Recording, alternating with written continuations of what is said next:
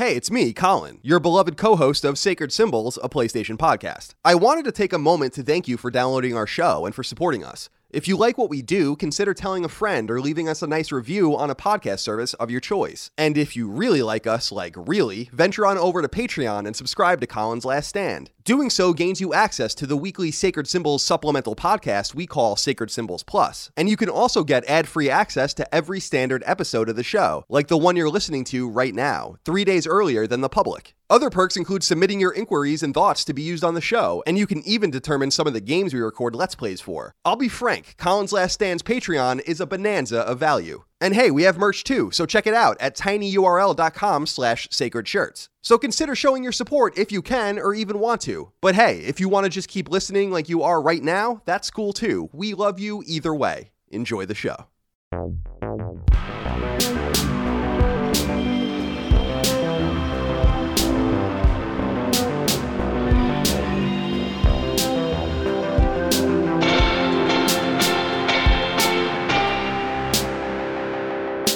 Greetings and salutations. Welcome back to Sacred Symbols, a PlayStation podcast. This is episode 68. My name is Colin Moriarty. I'm joined as always by my baby boy, Chris Raygun. Chris, we saw in the elevator ascending to my apartment here in Santa Monica, there was a man about my age, probably in his mid-30s, wearing one of those straps with the baby in front. Yeah. And I was saying to him and to you that it would be fun for me to have that for you, that I could carry you around in one of those, perhaps if we ever go to PAX or PlayStation Experience in the future. You said I should get one of those for you, and I looked over and was like, a baby?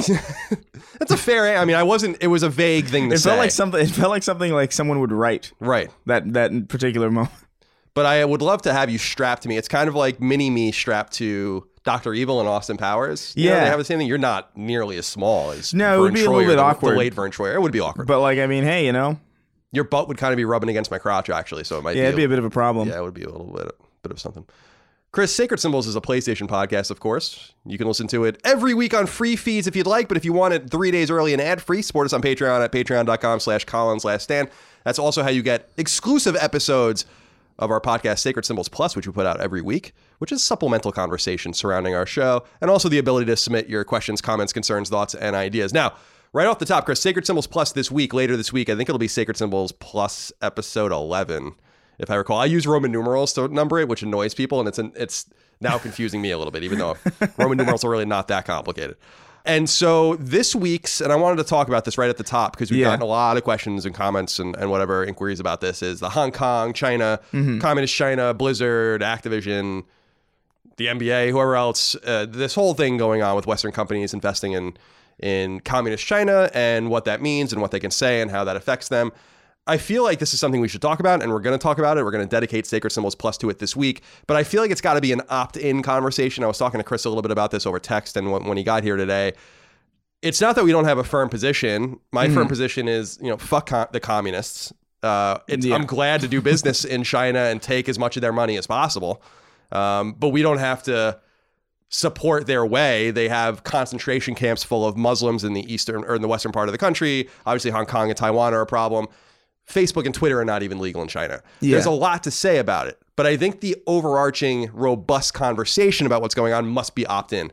And the reason I say that is because I know a lot of people listen to the show and don't want to hear it, regardless of the tenor, let's say, of the conversation.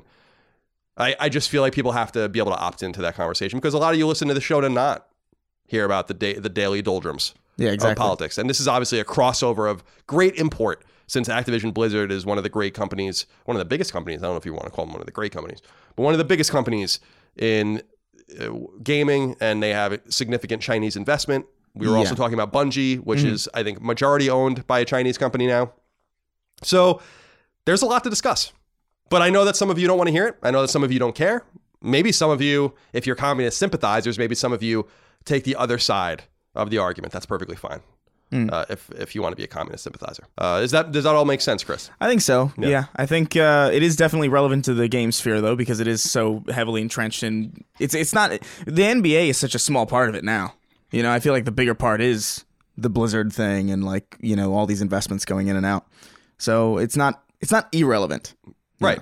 It all started because of Hearthstone, which is a game that's not even on PlayStation platforms. Yeah. But again, this is going to now go to Overwatch, which is a PlayStation game, and others as well. And like Chris said, the NBA was kind of the canary in the coal mine, what happened with the NBA in the end, and Houston Rockets and all of that. And then the Brooklyn Nets owner, who I think is a Chinese national, spouted some bullshit and all this. So we have a lot of things to talk about. But just two things off the top. Like, I understand some of you don't want to hear it, so you can opt in. Sacred Symbols Plus. We'll put up a thread and we'll drive the conversation with your inquiries. So I hope we hear lots of different perspectives. We will air as many of them as we can. And I just wanted to let people know that I'm seeing, Chris doesn't really read them, but when I put the show together, I'm seeing your inquiries about this. We're just not going to include them in the regular show. Yeah. So look forward to an hour, maybe even more, about all of that in the future. I think we have much to discuss there. I mean, it's a very similar thing, Chris, as to why I wanted my t-shirts made in America. And why I went way out of my way to make that happen is because if I can put my money where my mouth is, then I'm going to do that. But I don't have a major investor in China, and I don't have an investment in China because no one in China can use Patreon, for instance, right? Yeah. The question would be like, well, what if I did? What if, like the NBA, I got 18% of my revenue from China? Then what? It's an interesting question. It is. That, of totalitarianism colliding with capitalism. So we hope you look forward to that. But I wanted to be clear about that. We do have opinions. They're pretty vociferous, but vociferous. I didn't want to make you sound like I was saying vociferous. That's not a word. Yeah. And that's all we'll say about it for now. Chris, people have been leaving us really nice reviews on podcast services. We very much appreciate that. If you listen to it's awesome. It's great. You're really helping us climb up that algorithm. I do think we're being weighted down by the fact that we are an explicit podcast. And I don't know if you saw the comments that I put up last week from YouTube. They were pretty funny. I did. It was like the nobody : and then Colin, let me tell you about my gigantic dick, which is of course from our Manscaped ad that people really enjoyed. So thank you for that. But thank you for leaving us nice reviews on podcast services. We appreciate that. And remember, you can buy merch, including Made in America t-shirts, over at tinyurl.com/sacred shirts, I think it is. And by the way, you can just go to colinslaststand.com now because I had that built by some other people. Where I'm going to give them their accolades next week because I want to make sure everything's finalized first. But they were really great. And the site is great. It just points you to everything. That's relevant. It's good to have a hub. I agree. Chris, I want to at the top before it's not really the top anymore, I guess, but Gio Corsi is a good friend of mine. He works at PlayStation. He's one of the guys in charge of their second party stuff. He's working on games like Predator. And Gio, I met for the first time, I don't know, 5 or 6 years ago. He was a big Vita evangelist. People might recognize him from being on stage for Vita stuff at PlayStation Experience and whatnot. We became really good friends and really close. And he and I share a bond in that he has 2 Boston Terriers, and we obviously have Lola. And this past weekend, one of his Boston Terriers, Laverne, passed away. And so I actually just shot him a card in the mail. It's Columbus Day we were talking about. I didn't know we actually celebrated Columbus Day. Yeah, I didn't know that either. But it was closed, so I had to drop it in the mailbox. Who knows if a homeless person's going to get these cards now or if they'll actually get sent to their rightful destination. But I wanted to give Gio just my love, and his wife Michelle my love, and our love at the very top. He's a listener of the show. He's a Patreon producer of the show. And he's a big shot at PlayStation. And above all that, he's my friend. And I know how much that dog meant to him, and it's incredibly sad. And when I saw that this weekend, a lot of people, I tweeted back at him, but I didn't want to text him because I felt like that wasn't personal enough, so I sent him a card and wanted to give him a shout out on the show. So everyone give him some love. Gio Corsi's a good dude. Everyone in the PlayStation community knows and loves Gio. And we're keeping Laverne in our thoughts, and she's now in doggy heaven, if you believe in that sort of thing. I think it's more likely that dogs go to heaven than people go to heaven. Yeah, probably. I could believe a situation where there is no heaven with humans in it. There's probably just all animals. Right. Because they lack the understanding to know what's morally wrong. They have no consciousness. Yeah, right? Exactly. No self-awareness. Lola doesn't. I mean, you've seen Lola. Yeah, she has no idea. She has no idea. And we don't have to get any deeper into it than that. She just has no idea. I mean, when I was walking her today, she pees on everything, but it's amazing how much she holds back so that she can continue to pee 20 or 25 times. Saving ammo. That's something. Chris, since we talked last week, there has been just a little bit more about PlayStation 5. Because we were talking about PlayStation 5 last week and it was kind of in the heat of the moment, I just wanted to verify the specs as PlayStation has revealed them in their Japanese language press release. Of course, that wouldn't be available in English. Why would that be available in English? So here's the Japanese fact sheet. Here's what it says. It says custom AMD CPU x86 Gen 64 AMD Ryzen Zen 2. I guess that means something to someone. 8 cores and 16 threads. I guess that also means something to someone. GPU is also AMD Radeon RDNA-based graphics engine, 3D audio output, not a huge surprise, up to 8K resolution for games only. And it said in quotes, designed to achieve compatibility with PlayStation 4 titles, end quote. This is that what worries me, that quote, that way that's worded. We talked about this a little bit last week. Rumor is that they are not achieving yet full backwards compatibility on PlayStation 5. I don't know how that's possible, since this seemed to have been baked in from the very beginning, so we'll see how that works. PSVR will work on the console, haptic controller with adaptive triggers, and the Ultra HD Blu-ray is the physical disc with 100 gigabyte capacity. So I wanted to throw that all out there so people know. And Marcel wrote into us on Patreon, like you guys can at patreon.com/ColinsLastStand. Some people are a little annoyed about our technical knowledge. Yeah. So I wanted to throw this out here as well, just to be fair. Marcel isn't, he wants to educate us. I mean, that's what he says. Hey, CNC, I just wanted to clarify something and educate you a bit. I'm always down to be educated. So Sony did not literally say that the SSD will make the game smaller. So this returns in last week's conversation pertaining to graphics and the SSD and assets that's and in all the new that. PlayStation.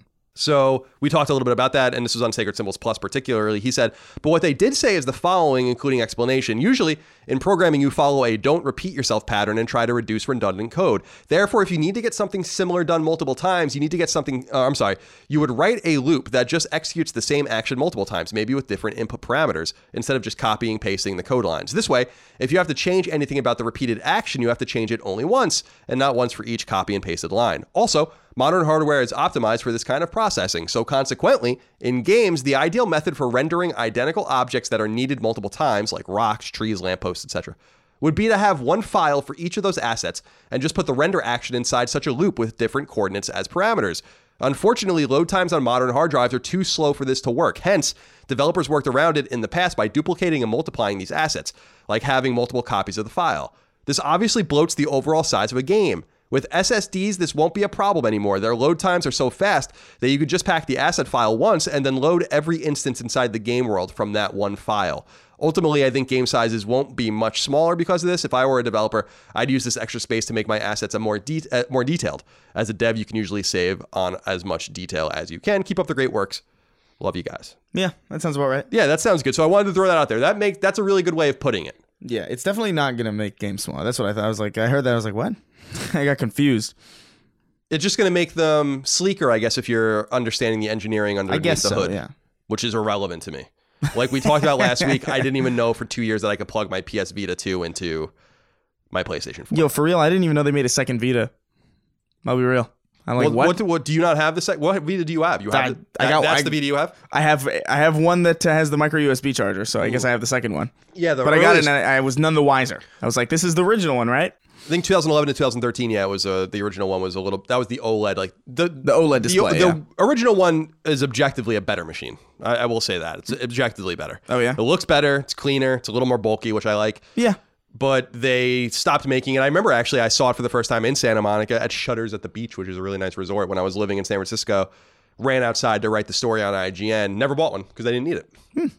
And now here we are. Maybe I should have. By the way, I bought like 5 Vitas, so its failure is definitely not my fault. If all of you bought 5 Vitas, we would be in much better shape right now.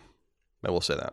Chris, Jack Reynolds wrote in, said, "Hey guys, wait, wrong show." So hey guys is a knockback joke, but you're allowed to say hey guys because my brother likes to go like the YouTuber, like hey guys, hi guys. It works, man. You can't. It's just such a good way to introduce something. It works. What are you gonna say? Other than like, hey guys, what's up? Yeah. You know? Or you can say greetings and salutations. That's why I came up with that. Colin, last week on Sacred Symbols Plus, you talked about how the storage could be modular. Just thought, and you and the audience might be interested in Digital Foundry's evaluation. I'm always interested in that. I think they're owned by Eurogamer, if I am correct. Yeah, I like those guys. In order to get the speed Mark Cerny is talking about from the SSD, it is more than likely the memory of the PS5 will be attached directly to the motherboard. This is unlike a typical PC where it goes through an SSD slot, which is, of course, modular. What this means is it is essentially impossible for the average Joe to upgrade storage. The positives, however, will be extremely low transfer rate of data. This might be the most beneficial for developers as they no longer have to wait for the mechanical hard drive of the PS4 to run their game for testing.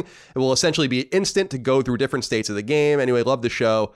Keep it up. What do you think of that, Chris? I don't know. I don't know the technical details of that, but it seemed so popular, not only with PS4, but actually the second and third iterations of PS3 particularly PS3 Slim, I think allowed you to remove the hard drive pretty easily. So this would be a weird thing to allow people not to do anymore. I don't anticipate this happening. My assumption would be that there would be, if this is true, and the SSD would be, hard connected to the motherboard or the CPU or whatever the hell, I would imagine that there would at least be another slot where you could add another hard drive to. Like, I would be shocked if they removed that level of, because that's even less of a selling point then at that point. Yeah, you know what I mean? It's like, why would you're stuck with that amount of storage, and it's probably not going to be that much storage. It's probably going to be 1 terabyte, which is probably going to fill up real quick if you have games that take up 100 gigabyte discs.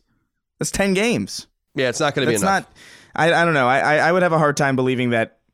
Not necessarily that there's a hard drive connected in a way that you can't remove it, but that there would be no option to upgrade that storage is baffling to me. Like, I don't foresee that happening. Yeah, I agree with you. I mean, again, I don't have the technical chops. People have made that more than clear.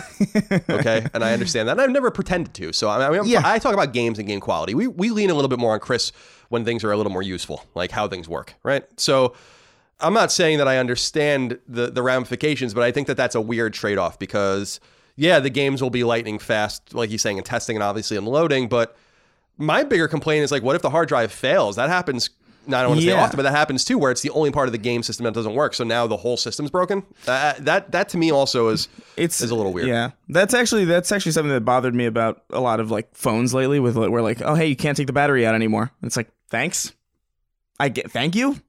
Is that a good thing? I don't know if it is really. Yeah, customization, I think, to the, I guess, closest degree that they're not going to find like random people dicking around and shoving Phillips head screwdrivers into the machine when it's plugged in and stuff like that. I understand that they don't want people fucking around with it that much. It should be simple though. Like, yeah. I mean, the PS2 was simple the way they did that. Sure. The 360 was too. Like, what's the big deal?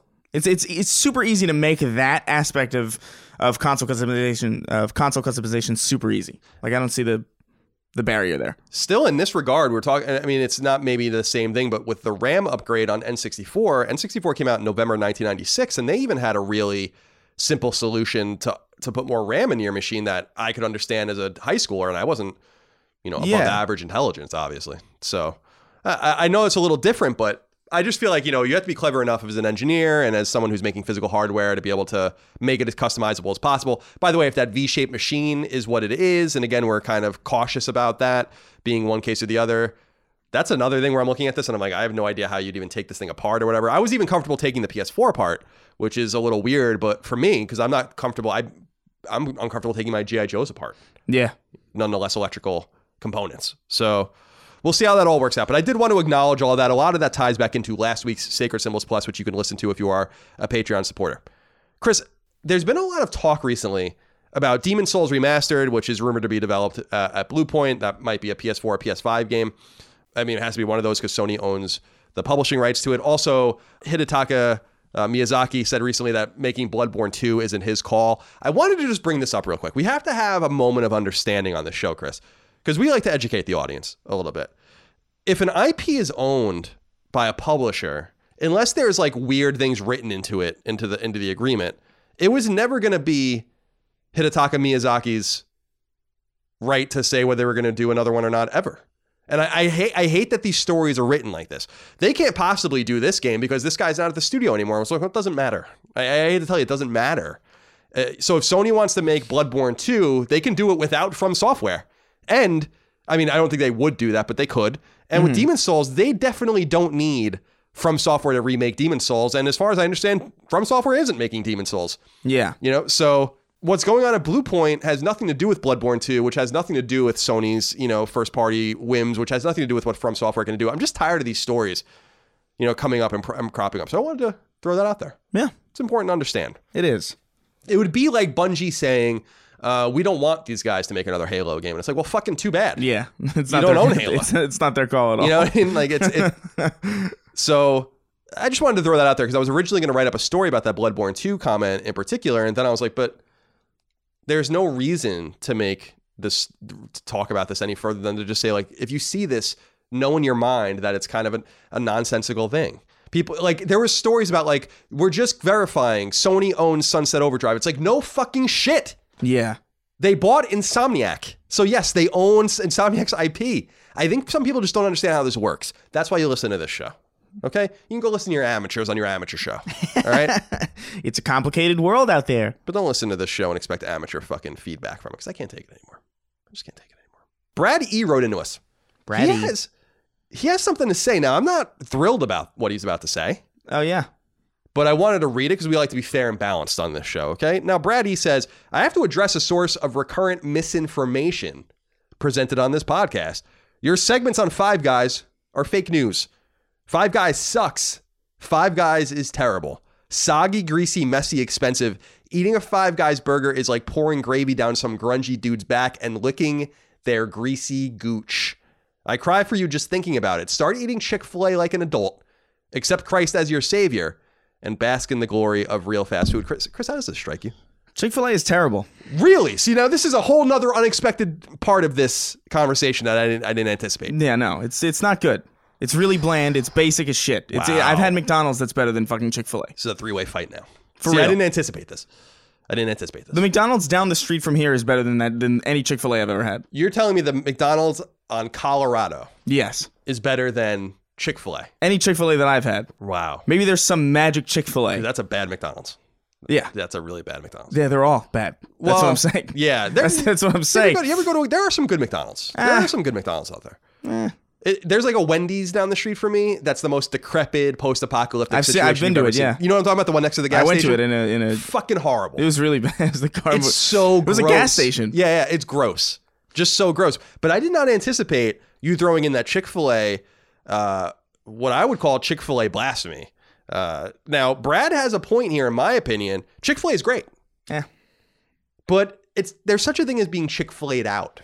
And that's kind of what I found myself in, especially since they started delivering their food, which is what obviously everyone knows that I love. Now, Five Guys, I just don't get tired of it. I ordered Five Guys. I ordered like $30 worth of Five Guys last night. Yeah. Five Guys is great. Like you have to be delusional. I can't agree with this. I can't even entertain this idea. Brad, you're a dipshit. I did want to throw that out there because I guess not everyone understands what Five Guys is all about, but you're crazy. I mean, here's what you do. You get extra cheese on the cheeseburger, which is inherently a double cheeseburger. You get ketchup, mayo, grilled onions on it. That's all you have to do. You don't put bacon on it?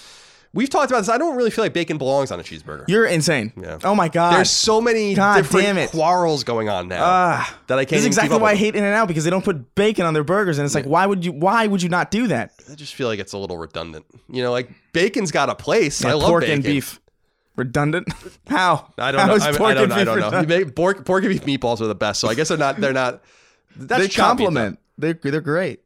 See, here's the thing I have a problem with bacon on burgers is that the bacon doesn't always, you have to have crispy bacon on a burger, I feel, because you could take a bite of the bacon where the bacon slides out of the burger or it doesn't cut specifically. Like that happens also with ringed onions and pieces of lettuce. I don't like that. I want to make sure the burger's all nice and concise, and the bacon complicates the issue entirely too much for me. All right. I love bacon. Don't get me wrong. Sure. Well, I guess now I've opened up this whole can. This is a Pandora's box. That's bacon blasphemy, what you're saying. Geek Aloud wrote in. And he's got a real question, and we can talk about something real for just a moment. He said, hey, Cautious Colin and Carefree Chris, when a first-party studio is shut down, do they get the option of becoming an independent developer? No, right? No, not typically. This, of course, this happens in different ways. So oftentimes a first-party publisher shuts down one of their studios, and that studio is done. You also find where sometimes a first-party within a publisher family is allowed to go. This happened recently with IO. And which is, of course, the developer of Hitman, which Square Enix owned for like 15 years. They not only let IO go on their own without selling them, I think they did a buyback internally, but also they let them go with their IP. So that's an unusual situation, but that's happened. We've had situations like with Bungie and Activision where that was kind of a second-party relationship in which that was severed and Activision actually let them walk away with the IP, which they didn't have to do. And then there are situations like what happened with Evolution, which was a Sony-owned studio. Evolution was a racing studio best known for MotorStorm and most recently Drive Club. Sony shut them down, and then what basically happened was another publisher came in, Codemasters in this case, and basically kept them together under a different name. So that's another option. Yeah. But no, typically not. When a first party shut down, typically they are sent like leaves to the wind, although I think they can kind of hire within, and I'm sure some people get pulled from other studios. So that's typically the way it happens. Very educational. And finally, before we get into what we're playing, Devin wrote in, said, hey, Coheed, Colin, and Cambria, Chris. I feel like we've gotten that one before. I don't think so. Well, there you go. We haven't. I'm one of your peculiar patrons that don't have a PS4. Do you think it's too late in the generation to get one? The PS5 is on the horizon, but so is The Last of Us Part 2. Do you think I should wait a whole year or more or take advantage of this year's Black Friday deals and the lack of sales tax over here in Dover, New Hampshire? I lived in Dover, New Hampshire for 2 years. I implore you, give me your guidance. Love the show. Keep up the great work. Chris, should Devin get a PlayStation 4 or is it too late? I feel like if you've waited this long, you almost might as well wait for PlayStation 5 to just completely cut the PS4's price. You know what I mean? I would assume so. I would assume that that's what's going to happen. Like, if you've waited this long, you clearly aren't, like, in a rush to play God of War or in a rush to play Spider-Man because it's been, like, a year at this point since God of War especially, and Spider-Man, actually. So, like, yeah, I would maybe wait. But if you're feeling some kind of itch right now, might as well take advantage of Black Friday. But I'm telling you right now, PS5 is going to come out in, like, a year, and the PS4 is going to be hilariously cheap. Yeah, that's going to be true. I also wonder if they'll even make another SKU of PS4 as well, like a smaller SKU. They already have these slim They did that SKU. with the 360. They did like a Xbox One looking 360. Yeah. So terrible. It's not good. No, those last iterations are always the worst ones. Like the the George PS3 Foreman with the grill. Yeah. Oh, God. Yeah, that was no good. What a terrible thing. That was one of the cheapest pieces of hardware I've ever held. It's like Wii U cheap. That was like it fell out of like one of those things that you like get gumballs out of. Like a decoder rig. Right, yeah. It was I remember when we got them at the office at IGN, they were bad. Because you had like, it was like there wasn't even a mechanical slide, I think. I think you had to like manually slide. No, it would like scrape against the plastic every time you opened it. It was very weird. Baffling. I don't know how many, I guess it sold well enough, but I like the PS3 Slim from 2009 myself. That's the best one. Chris, I agree with you. I mean, he's waited this long. He's no more than 13 months from the PS5 at this point because they won't release it after Black Friday 2020. So I think actually this has to do a lot. Well, there's two components, right? Do you have money? I mean, if you have disposable income, then yeah, buy a PS4. I mean, yeah, do your thing. But the other thing is that do you have other games to distract you? In other words, do you have last gen games? Are you an Xbox One gamer? Are you a PC gamer? Can you survive long enough? Because the other question, I guess that's somewhat relevant, is that once the PS5 comes out and you have this backlog of games, will you ever be able to keep up with them? See, that's the one thing that I'm concerned about with this question. If he's not played PS4 games, then he's just going to be adding them onto the pile of PS5 games, and then he's never going to play them. I mean, if that happens, you're never going to play Days Gone. It is a good lull right now where you could almost justify getting a PS4 and being undistracted by playing just like, hey, we got God of War, we got Spider-Man, play through all that shit. That way, when the PS5 comes out, you're not hampered by a backlog. And that's also valid. This goes right in, Chris, to our question right here, which is Alex Bolton. How the fuck did my backlog get so big? Holy shit. See, this is happening to me too. Now imagine the backlog that Devin's talking about. Yeah. That's just going to exist. Just if Devin just played first and second party AAA games from PlayStation that he's never played on PS4, that's 2 years worth of games. I mean, how much are you going to play? You miss everything from Killzone all the way through Ghost of Tsushima. You're going to miss all of them. Everything. It's not a good situation to put yourself in. Well, the more I talk about this, the more I think you should get a PS4. Yeah, I think so too, yeah. I've convinced myself. Yeah. Wait for Black Friday. Yeah, Black Friday. And like you said, it's right around the corner. Yeah. Might as well. And like you said, you lived in Dover, New Hampshire. Beautiful city. Beautiful town. I went to St. Mary's Academy there. And no sales tax, which is very true. When I lived in Maine and Massachusetts, we would often go to New Hampshire to just not pay tax. It was great. When they say no sales tax in New Hampshire, they mean it. It's fucking great. That's cool. God bless. I didn't know that. So when something when I would buy an action figure for $4.99, it was legit $4.99. Is that a thing on the PX, the military PX things? What? Oh, do you not know what the PX is? No, I don't think. Oh, it's basically like a department store, like a Walmart, but it's on military bases. Oh, my mom's husband, who's a Navy veteran, does that. Yeah. Do they have tax on there? I don't think they pay taxes there either. I think that's why my dad would always go. They get some good perks. I got my original Xbox, like the big fat one, at a PX. I remember that. That, or you can do what my dad used to do and go to the Indian reservations on Long Island to buy cigarettes, tax free. Okay, that's the thing that used to happen. I mean, hey, you know. Hey, it's Kaylee Cuoco for Priceline. Ready to go to your happy place for a happy price? Well, why didn't you say so? Just download the Priceline app right now and save up to 60% on hotels. So whether it's Cousin Kevin's Kazoo Concert in Kansas City, go Kevin, or Becky's Bachelorette Bash in Bermuda, you never have to miss a trip ever again. So download the Priceline app today. Your savings are waiting. Go to your happy place for a happy price. Go to your happy price, Priceline. Chris, what have you been playing? Borderlands. I've been trying to get back into Borderlands. And it's fine again.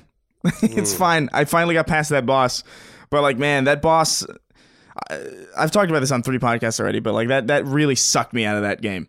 It really just made everything less fun. And now that I'm past it, I'm getting back into it. But like, man, I had to straight up take a break from that game because it pissed me off so much. Are you playing with other people? No. So you're playing by yourself? I'm playing by myself, which is significantly less fun than playing Destiny with all my friends, I will say. I'm interested in that. Yeah, Borderlands. I beat it last night. Finally, I'm at like level 46 or 47, so I'm almost at the cap. I stopped paying, like I said, I think a couple weeks ago, I stopped paying attention to the story completely. Whenever anyone would talk, I would just zone out. I would go like get a drink of water until the text stopped moving on the bottom of the screen, and I was out of the cutscene or whatever. So no idea what the hell the game was about. Yeah. But it was so long-winded in its story that I think that's what they missed in this game. In playing Borderlands recently, when they re-released Borderlands, that was so perfect because I really like that game. Like, because it just got you right into the action with just a little bit of setup and some zany characters. It doesn't really matter. You're there to shoot and kill and have fun. And Borderlands 2, I felt like was the same thing. But with Borderlands 3, they just got way too zany and cute with the length of the story, making it seem like that was really the central component that people cared about in Borderlands. And I don't think that ever was. No. So I do think the randomization is really strong. That's the only thing that's probably keeping me around, in spite of how long and devoid of stakes the story is. Yeah. There's a lot of territory to travel, which is cool. And the quick travel system I've gotten a little more used to. The game's cleaned up a little bit. Have you noticed that the game constantly asks you to shut it off to upgrade it when you pause it? I did. Yeah, it's weird. There's a new update. It's like, shut it down, please. It's so weird. I turned it on a day or two ago, Chris, and then I immediately paused it when I like loaded my game and then paused it. And then it was asking me to reset it. I'm like, well, why didn't you just do it when I was at the menu? Why do I have to go into the game? I mean, these are the weird design choices. It should update when you launch the game. Also, how many times are you going to update this? Yeah, what are they doing? What are you doing? You know, like what the fuck is going on? Why can't games just work? Yeah. I mean, the performance on it is still kind of an issue, but it is, especially in the menus. I just don't understand why they bloat the menus with so much graphical flair and stuff when it just makes it so fucking annoying to the point where I started really upgrading my backpack a ton just so I didn't have to go to the store to sell shit over and over again, because I'm just selling things to create, funds to upgrade my ammo capacity and all that. Yeah. But I also upgraded my, I don't remember, Sentinel. Is that what my character is? I don't remember what my character is. He's the guy that uses he's the British, or we established this. The Irishman that has the drone with him. Upgraded him all the way. But then I got into the post-game upgrade system, and it sucks. It's like the old upgrade system where you would just randomly get upgrades, like, oh, do you want this, or this? Okay, you choose this, and then it's like, okay, plus 0.5 to aiming or whatever. It's like that. I'm like, but why wasn't this just in the game? Why does this make this fun? Why not make the level cap higher? That's a weird design philosophy. It is. It bothers me a little bit. Yeah. Actually, about Borderlands 3, Ben did write in about this, though, Chris. He says, more of a comment than a question, but I was very surprised to hear that Colin hasn't been enjoying Borderlands 3 more than Chris. I would have expected the opposite. Has Chris contracted an illness? I think these are two separate questions, of course. Yeah. I think I'm just playing there's a lot of competition in that genre now, and a lot of competition that I enjoy. So, like, back in the day, I really liked Borderlands and Borderlands 2, because as a looter shooter, they were really the only things that existed in that type of game. Now we've got, like, a lot more stuff. There's, like, Warframe out there, there's Destiny, there's even The Division in some capacity could qualify. So I just feel like, especially just from the performance standpoint, like, this new one just feels kind of rushed. There's something about it. It's not as good as the previous installments, I think. And it's just, I don't know. I guess I'm used to Destiny, which is like just consistently, there's no performance issues in Destiny whatsoever. I don't think I've ever seen a drop frame once. So like to go from that to this is just kind of like a little weird. And the fact that there's no PvP, which I know that there's never been PvP, but it just makes the overall package a little bit less diverse. And I don't know. There's a lot more competition, I just think, is really what it comes down to. Here's the thing about all of this is that I agree with you that there's a lot of competition. And also, I like that you brought up Warframe, because that's a game that came out and no one really cared about, and they really stuck with it and made it into, I guess, this like totally different game. I think we discussed some months ago that some websites are even re-reviewing it, which I think is actually a great service as long as Metacritic accepts those scores, because if someone goes and reads a review from 2014, it's just really not the same. Yeah, no, exactly. You can even apply that to even The Division and Destiny, really. Like Warframe, I remember trying out and hating. Like I was like, I hate this. This is worse. This is terrible. I've seen it recently. It's like, this looks pretty solid. Like, this is a way different game than I remember it being. It's cool that they got the opportunity, much like No Man's Sky and a few others, to it's very uncommon, to stick around, have at least enough of a player base or enough of a revenue stream to go fix the game, which is just not something that even moneyed interest. I mean, Evolve is a great example from Turtle Rock. Like, they have money. They're coming back out with their new game, and they didn't really even have the wherewithal to stick around and try to fix it. They made it free to play, which was even worse idea, I think, than actually trying to fix it properly. That's the positive side of live service, I think, because a lot of times if you have like a normal game that's not a live service game, if it's bad, it just stays that way for a long time because you're on to the next thing. But in a lot of cases I've seen lately, these games are starting to get better and they're starting to improve, except for Anthem. But now $9.99 apparently on most Jesus, sites. Man. That's the exception to the rule though, which is good.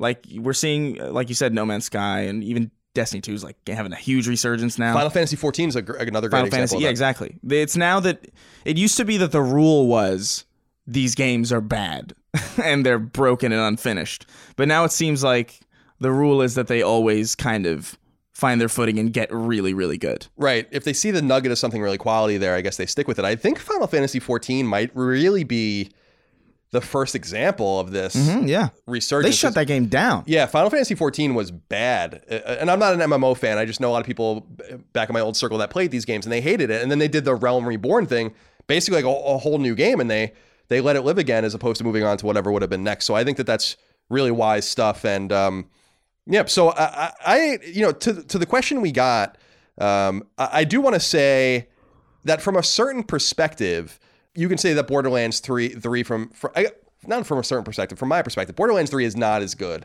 as the previous two Borderlands from the core Gearbox Borderlands. I never really played the pre-sequel. I don't think it's as good, and I think it's not as good because it's too bloated. It's too long, too. I mean, the game is really long. There's a shit ton to do with it. When I was really surprised, I did, I think, 82% of the game. I'm like, really? How much more do you want from me? Yeah. So and there's not even any DLC or anything that I can play yet. But it seems like they're keeping it alive with like little in-game events, and they're paying a lot of attention to it. So that's cool. And I was looking at the trophies too, because I was surprised when I beat the game, get a gold trophy, about a third of the people that have played Borderlands 3 have beaten it. It's a really substantial number. That's actually a lot higher than a lot of single player games. And I was like, what does the Division look like? So I went and looked at the Division. The Division's is almost 45% beat it. So those games are selling millions and millions of copies, and millions of people are beating them. So these games have incredible stickiness. When I went to the Division, I was like, there's no more, it can't be higher than a third.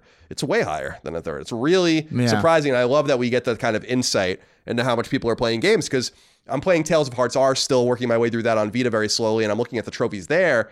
22 hours in, I just popped a bronze trophy. I looked at it, it's like 30% or whatever. And I'm like, you see, these kinds of games drop off, like, because people don't have the fucking patience for all of this Japanese shit that's happening in Tales, you know? Yeah, too much Japanese shit.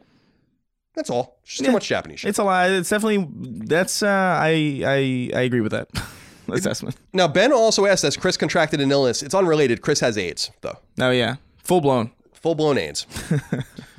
And Chris, apart from Borderlands 3, I also played Concrete Genie. I bought this game $40. Way too expensive for what it is. I'm not really feeling it. I got to be honest with you. I'm really not feeling it. So for people that don't know what it is, Concrete Genie is the second game out of a team that Sony has been incubating in Northern California called Pixel Opus. You might remember their first game coming to PS4, PS3, and Vita called Entwined. And Entwined, I think, is a better game than Concrete Genie in some ways. They're very different games.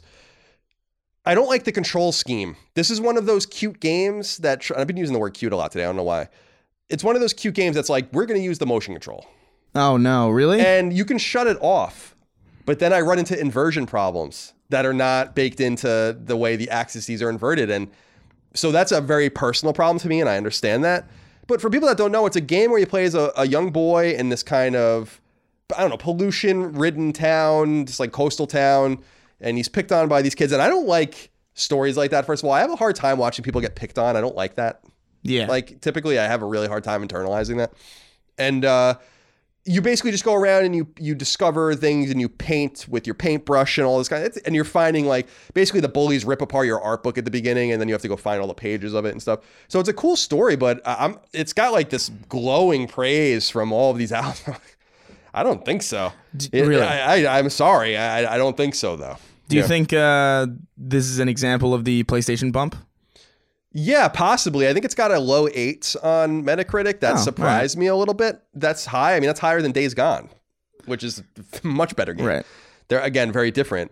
But I can't imagine. I mean, I was talking to people on Twitter about this. The sad reality is that $40, this game ain't selling. And I don't recommend it at $40. I got the VR component too, so maybe it's a little cheaper. What do you think would be a fair price point for it? $19.99, $24.99, something like that. That was what I was thinking when I saw it, because it was like, this is an indie game. It's like 20, 25. I can't believe it's $40. Yeah, when you let your team take 5 years to make this, I guess you have to make your money back. But I was telling people, I mean, this game has no real prayer as far as commercial success goes. But I would hopefully, if you're going to buy it, that's great. If it looks good to you, that's awesome. I would just wait until it drops in price a little bit, which it's going to. If you look at the experience we had with 505 Games and Remedy and Control's already like half price. And that game is way better and way more deserving than Concrete Genie. So I bought it the night it came out, played it, sat with it for about an hour. I think the controls are a little wonky. I'm not crazy about it. It's a little obtuse. Don't understand where this phrase is coming from. No. Right. We'll finish it this week because there's 3 games that I want to play that I think finish in short order. So I'll have more in-depth and I think fair critiques of Concrete Genie next week once I finish it. And then also that game, The Bradwell Conspiracy, came out, and that game looks really cool. Oh, that's the one we were talking about last time. And I looked into that, and that looks neat. And then there's that game, One Night Stand, about the girl, I guess, waking up with a guy or whatever, and like the decisions she makes or whatever, which I think sounds really cool too. So there's a few of those like walking sim type games that I need to get through. This game is not a walking sim game, but it might as well be. It's got like very loose action, not a lot of, not combat. It's not oriented like that. Like if you run into the bullies, they kind of rough you up and walk away. There's like no death, which is cool. There's no death in the game, or so it seems. Yeah.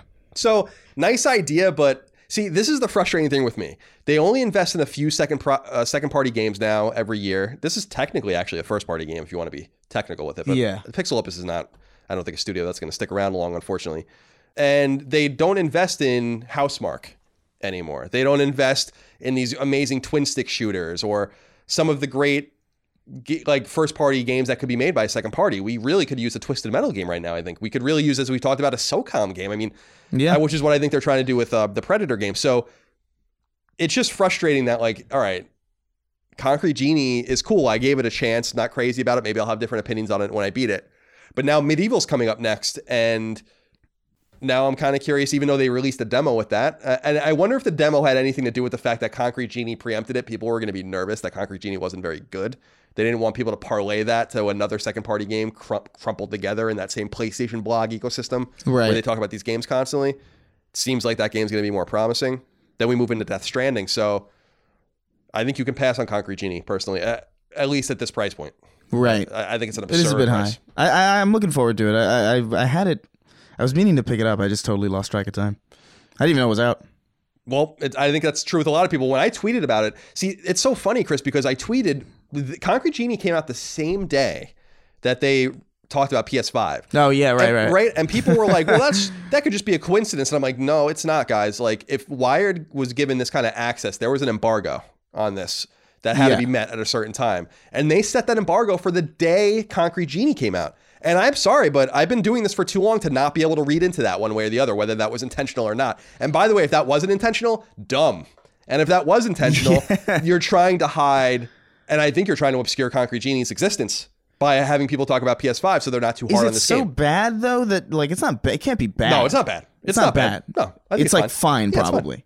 But I think that's too weird, right? Like that's just too weird because not only did the article come out that day, they had a PlayStation blog post written by Ryan on PlayStation blog pointing to the Wired article. This was all coordinated.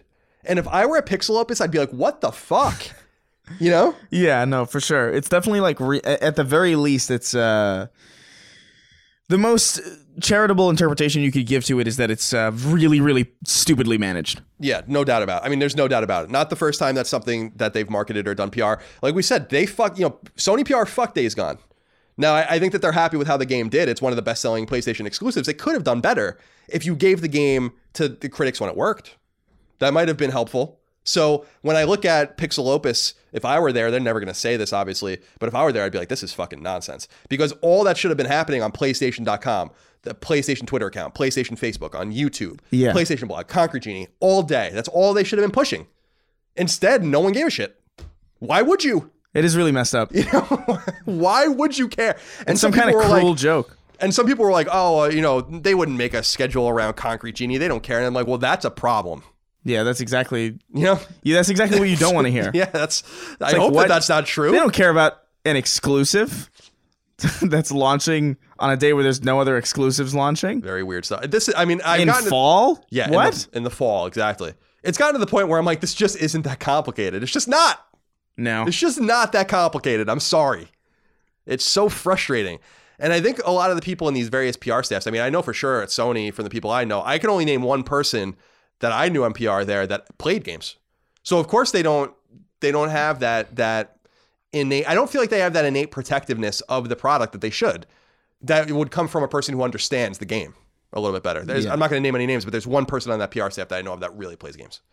And that might play into it. That's why you want people that you don't want people like me probably, but you want people that play games to lead up these various initiatives. No, definitely. Chris, Marcus Brown wrote into us before we get into the news, and he was asking, hey guys, I'll make it quick. Does Chris have any intention of playing Tom Clancy's Ghost Recon Breakpoint? I feel like he would dig it, especially since he's been aching for a stealth-oriented game. I'm having fun so far. Thanks for everything and hope all is well. Keep Tuesdays great. I'm not hearing superb things about this game. I'm sure it's got its audience. It doesn't look like something that really appeals to me that much. Ghost Recon Wildlands was also one of those things where it's like, I don't know if I'm really feeling this style. I do want a stealth game, but I don't want a live service stealth game. I want to, Hitman really scratches that itch for me. You want a Splinter Cell game? I want a Splinter Cell, or like Jesus Christ, like I said, even Hitman was like a pretty solid. Like it's not quite stealth in the same way. It's like social stealth, which I think is cool. But I do wish that we could have at least some kind of standalone stealth experience, because I like that shit. It's cool, and I've been playing the old Splinter Cells on my off time, and they're great. Clunky a little bit because they're old, but like, man, I miss that tension that I don't really get a lot from really any game anymore. There's all sorts of tension. There's stealth tension. There's sexual tension. All sorts of different tension. But I'm honestly looking forward to The Last of Us, just because I feel like there's probably going to be good stealth in there. Right. Honestly, for real, it's like I'm itching. I'm sorry, The Last of Us Part 2 is a hub world, and that's all there is. This is a social space where you can meet up with other Ellies. Compare dance emotes. Good Lord. Can't wait to see how they're going to fuck that one up. It's not even funny because it's so tragically real. I know. I believe Naughty Dog's one of the only studios that will just not allow it. No matter like what happens, they're just not going to allow it. But even the word of them having some sort of stealth-like, or not stealth, a hub-like thing where you do different quests. What if they made The Last of Us a Schluter? A Schluter. Thanks, Chris. Yeah, you're welcome. I know you love that one. Let's get into the news, shall we? Let's do it. It's not too much to get through this week. Number one.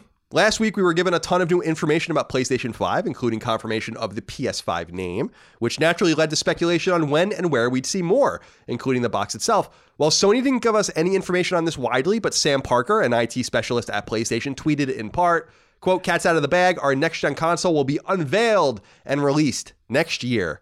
Incognito mode till then, though," end quote. That tiny piece of information tells us what we need to know. We won't be seeing much more of PS5 for the rest of 2019, and the full unveiling of the machine won't happen until 2020. Perhaps a PlayStation experience sometime in the first quarter is in order. It's too late now to have PlayStation experience this year, so that's no surprise because they haven't even announced it yet. But now we know we're not going to see the console unveiled in any other way this year, which is exciting. Not super unexpected, but Sam Parker, let the cat out of the bag. Yeah. IT specialist Sam Parker, we appreciate you. So we'll have more on PlayStation 5. Remember last week, our PlayStation 5 bonanza. Yeah. Of almost 2 hours. Things are ramping up. I'm getting excited. I am too. I'm getting very excited. Very excited indeed. Number two, a recently filed patent suggests Sony's next generation of VR unit, presumably called PlayStation VR 2, will work completely wirelessly. Word comes by way of website Let's Go Digital, which found a filing from back in February of 2019, which showed several functions and features that could find their way into Sony's next headset. Destructoid reduces Let's Go Digital's German language findings, among which is word that the headset will have 3 cameras on it, that it'll have its own all-new wand controller apart from PlayStation Move, and that it will work wirelessly instead transmitting to the PlayStation 5 via a Bluetooth connection. Sony hasn't officially said much about PSVR 2 as of yet, but it's certainly coming, and it seems like it will be in much more sleek Oculus Quest-like form. The original PlayStation VR came out in October of 2016 and is celebrating 3 years on the market. Sony has pushed nearly 5 million of them so far, making PSVR the most successful VR unit in history, and the publisher continues to support it with internally developed and incubated games and plenty coming from third parties. Chris, PSVR 2, could it be wireless? I would hope so, because that's probably the main thing that's keeping me from playing any VR thing. I hate it. Honestly. I hate it. I love the Vive that I have, but like it's just such a pain in the ass to set up, and it's like if I really want to play Beat Saber for 6 hours, then maybe I'll bring it out. But it's been sitting in a box for a while now because of that damn wire. It's too much. I mean, with the processing unit that PSVR comes with, there are wires, as you guys know, there are 2 wires sticking out of the front and 2 wires sticking out of the back. It's a frightening amount. So there's no front or back to the unit. See, that's the weird thing that confuses me about it. There's no front or back. There are wires coming out of both ends. That's so strange. I'm sorry, that's so weird. It's probably the best way they could do it, though. I'm sure that however they reduce it. That's what's weird about it. I do think. If it is wireless, that's a pretty big dream come true. To be real, like that's the quintessential fantasy VR experience. Is where you just put a headset on and you're just in this world. That's perfect. If that's true, then that's amazing. I think Oculus is doing something similar. Well, that's what the Oculus Quest is, right? That's what the Oculus Quest is, yeah. It's like a less powerful unit, but it has the capability of being wireless, which is exactly it's perfectly fine for a PlayStation VR. Entirely, that'd be ideal. Yeah, I'm trying to wonder, again, this is like getting in the technical weeds, someone's going to fucking smash their head into their steering wheel while they're listening to me say this, but could the processing unit was allowing the PSVR, I think, to render the game twice at 120 frames and was kind of assisting the PS4 in that because the PS4 is not natively made for VR. Is it possible that PS5 could process the entire VR experience and then just transmit that to the wireless headset? In other words, like, could the wireless headset be really light, not really processing anything on it, and just reading the visual that's being rendered on the console? I could see it being like a cloud kind of thing, or like a stream almost. I could see that happening, possibly. VR is so complicated, man. It's a really weird thing to delve into, especially like how things work and like where really is it processing any of this? But if they're going to do this is the ideal way. Like if they put out a PSVR 2 and it's got the same amount of wires or even just like slightly fewer, I don't think it's going to really appeal to that many people. But this would, I think. It's strange because I really feel like when I plug in my PSVR, which I haven't done in almost a year now, I feel like, all right, I got to play a bunch of shit now because it's hooked up and it's like this monstrosity in my It's like an obligation almost. Exactly. You can't just leave it hooked up comfortably. It doesn't look sleek in your setup, whatever might be relevant to you. So to just have a headset that I can put on and it's like really indifferent to whether it's plugged in or not, or it doesn't have to be, that's a total game changer. I mean, and the only unfortunate thing is that they've finally gotten PSVR to a cheaper price than PS3 or PS4 rather. You'll remember that PS4 and PSVR were the same price for a long time. Mm-hmm. PSVR I think was even a little more expensive depending on the unit you were getting. And they finally reduced that price. So now this new PSVR 2 unit, should it come out, and I think it's going to, like, it's going to be really expensive. It's going to be hard to. That's the thing about releasing a new VR unit. It's like what's the transfer rate, on people who own the previous version upgrading? Like, how common is that outside of tech enthusiast bubbles? I don't know if it's necessarily that high because the sales for VR in general are relatively low compared to anything else. So it's going to be hard to, navigate that market. But I do think the wireless aspect would be a huge selling point, if anything. Like, you could probably just be like that. It's like, hey, his PlayStation VR, it's wireless. That could be the tagline, literally. And I think it would sell a lot more. I hope so, because I really appreciate that they're sticking with this thing. They really are sticking with it and investing resources into it. And as we said earlier, and as we noted last week, it is PSVR's third birthday, so it's a good time to get in on the unit and get in on the games, because I think they're discounting a lot of the digital stuff. But yeah, PSVR, I'm staring at it right there underneath it's underneath my entertainment center in my office, and it's in a sad state right now. Just it's just slumping over. It doesn't really look like it's happy to be here. Looking down at the ground as if there's nothing in front of it. It's I remember being so excited when I got it, and it was so cool. Like, I remember being like, wow, this is fucking great. And then it just became a hassle. I really, honestly, in my heart, thought I would play it much, much, much more than I do. But I think that was the case with a lot of people. It has an attach rate of 1 in 20, which is not great. There are many games that have a better attach rate on PlayStation 4, both first and third party and second party. And if you, like you said, if you reduce that, about 5 million sold, 100 million PS4s, if you reduce that 5 million and ask them to buy it again, yeah, then you're getting into really unreasonable numbers. VR is hard to sell, but just because like it's even just how do you demo VR? Like it's not really that demoable because like what are you gonna put on a sweaty headset that everybody else is? It's hard to show people what VR is unless you like know somebody who has it. You know what I mean? It's such a weird thing that I still think we haven't really figured out yet. But I mean, this is cool, man. When would you think that this would come out? If we're assuming that PS5 comes out in fall of 2020, which I think is pretty fair bet. It would be awesome if it was out at the same time. But do you think that would complicate things? It might. I think it could potentially complement things. I don't know that people that were, in other words, like I don't think anyone's going to be distracted by the shiny object of the VR. I just think it would be cool to be like, here it is, or at least we know that it's going to work backwards compatible. So maybe they tease the PSVR 2 or whatever starting in 2020 as well, letting people know it's coming. But then you stagnate the sales of the PSVR itself. Yeah, I would bet. I don't know. I would bet fall of the following year, like March of the following year at the earliest. We'll see. It'll be very fun. I mean, I'm excited. I'm excited to see how it all works. And if we finally get this promise of not theater mode VR, which you do with any game, but just ubiquitous VR where you can just put the headset on very easily. And then maybe that becomes a better use case where I'm using it much more often as opposed to almost never. You definitely would use it if it was a one-step process. Oh, definitely. I mean, because there are games, dude, I was really looking forward to Vacation Simulator and I still haven't played it because it's like a thing where I'm like, I gotta do this whole thing. There are days where I'm like, I want to play Beat Saber, but man, do I not want to move shit around and set up these damn wires. I just don't want to do it. And then you have to have PlayStation Move. Like, I've done it a couple times where oh my God, I'm ready to go. And then I'm like, fuck, the PlayStation Moves aren't charged, you know? And they use different cords. They use like the old chunky USB cords. And oh, yeah. It's like, all right, I got to go look for that now. And I know it sounds like first world problems, but we are in the first world and it is a first world problem. So, yeah. What do you want from me? What do you want me to complain about? How my crops aren't growing? I don't know what you want me to tell you. I'm not having that kind of problem. I'm having problems with my PSVR right now. Okay? Thank you very much. Chris, the next piece of news, number 3. Layoffs have struck PlayStation's European branch, with dozens losing their jobs. Word comes by way of the Video Game Chronicle, which reports that directors from PlayStation's American arm went to Sony's London offices last week to announce the restructuring and layoffs in person, which affected PR and marketing most deeply. The website reports that some American employees were also let go, and some employees will be allowed to re-interview for their jobs.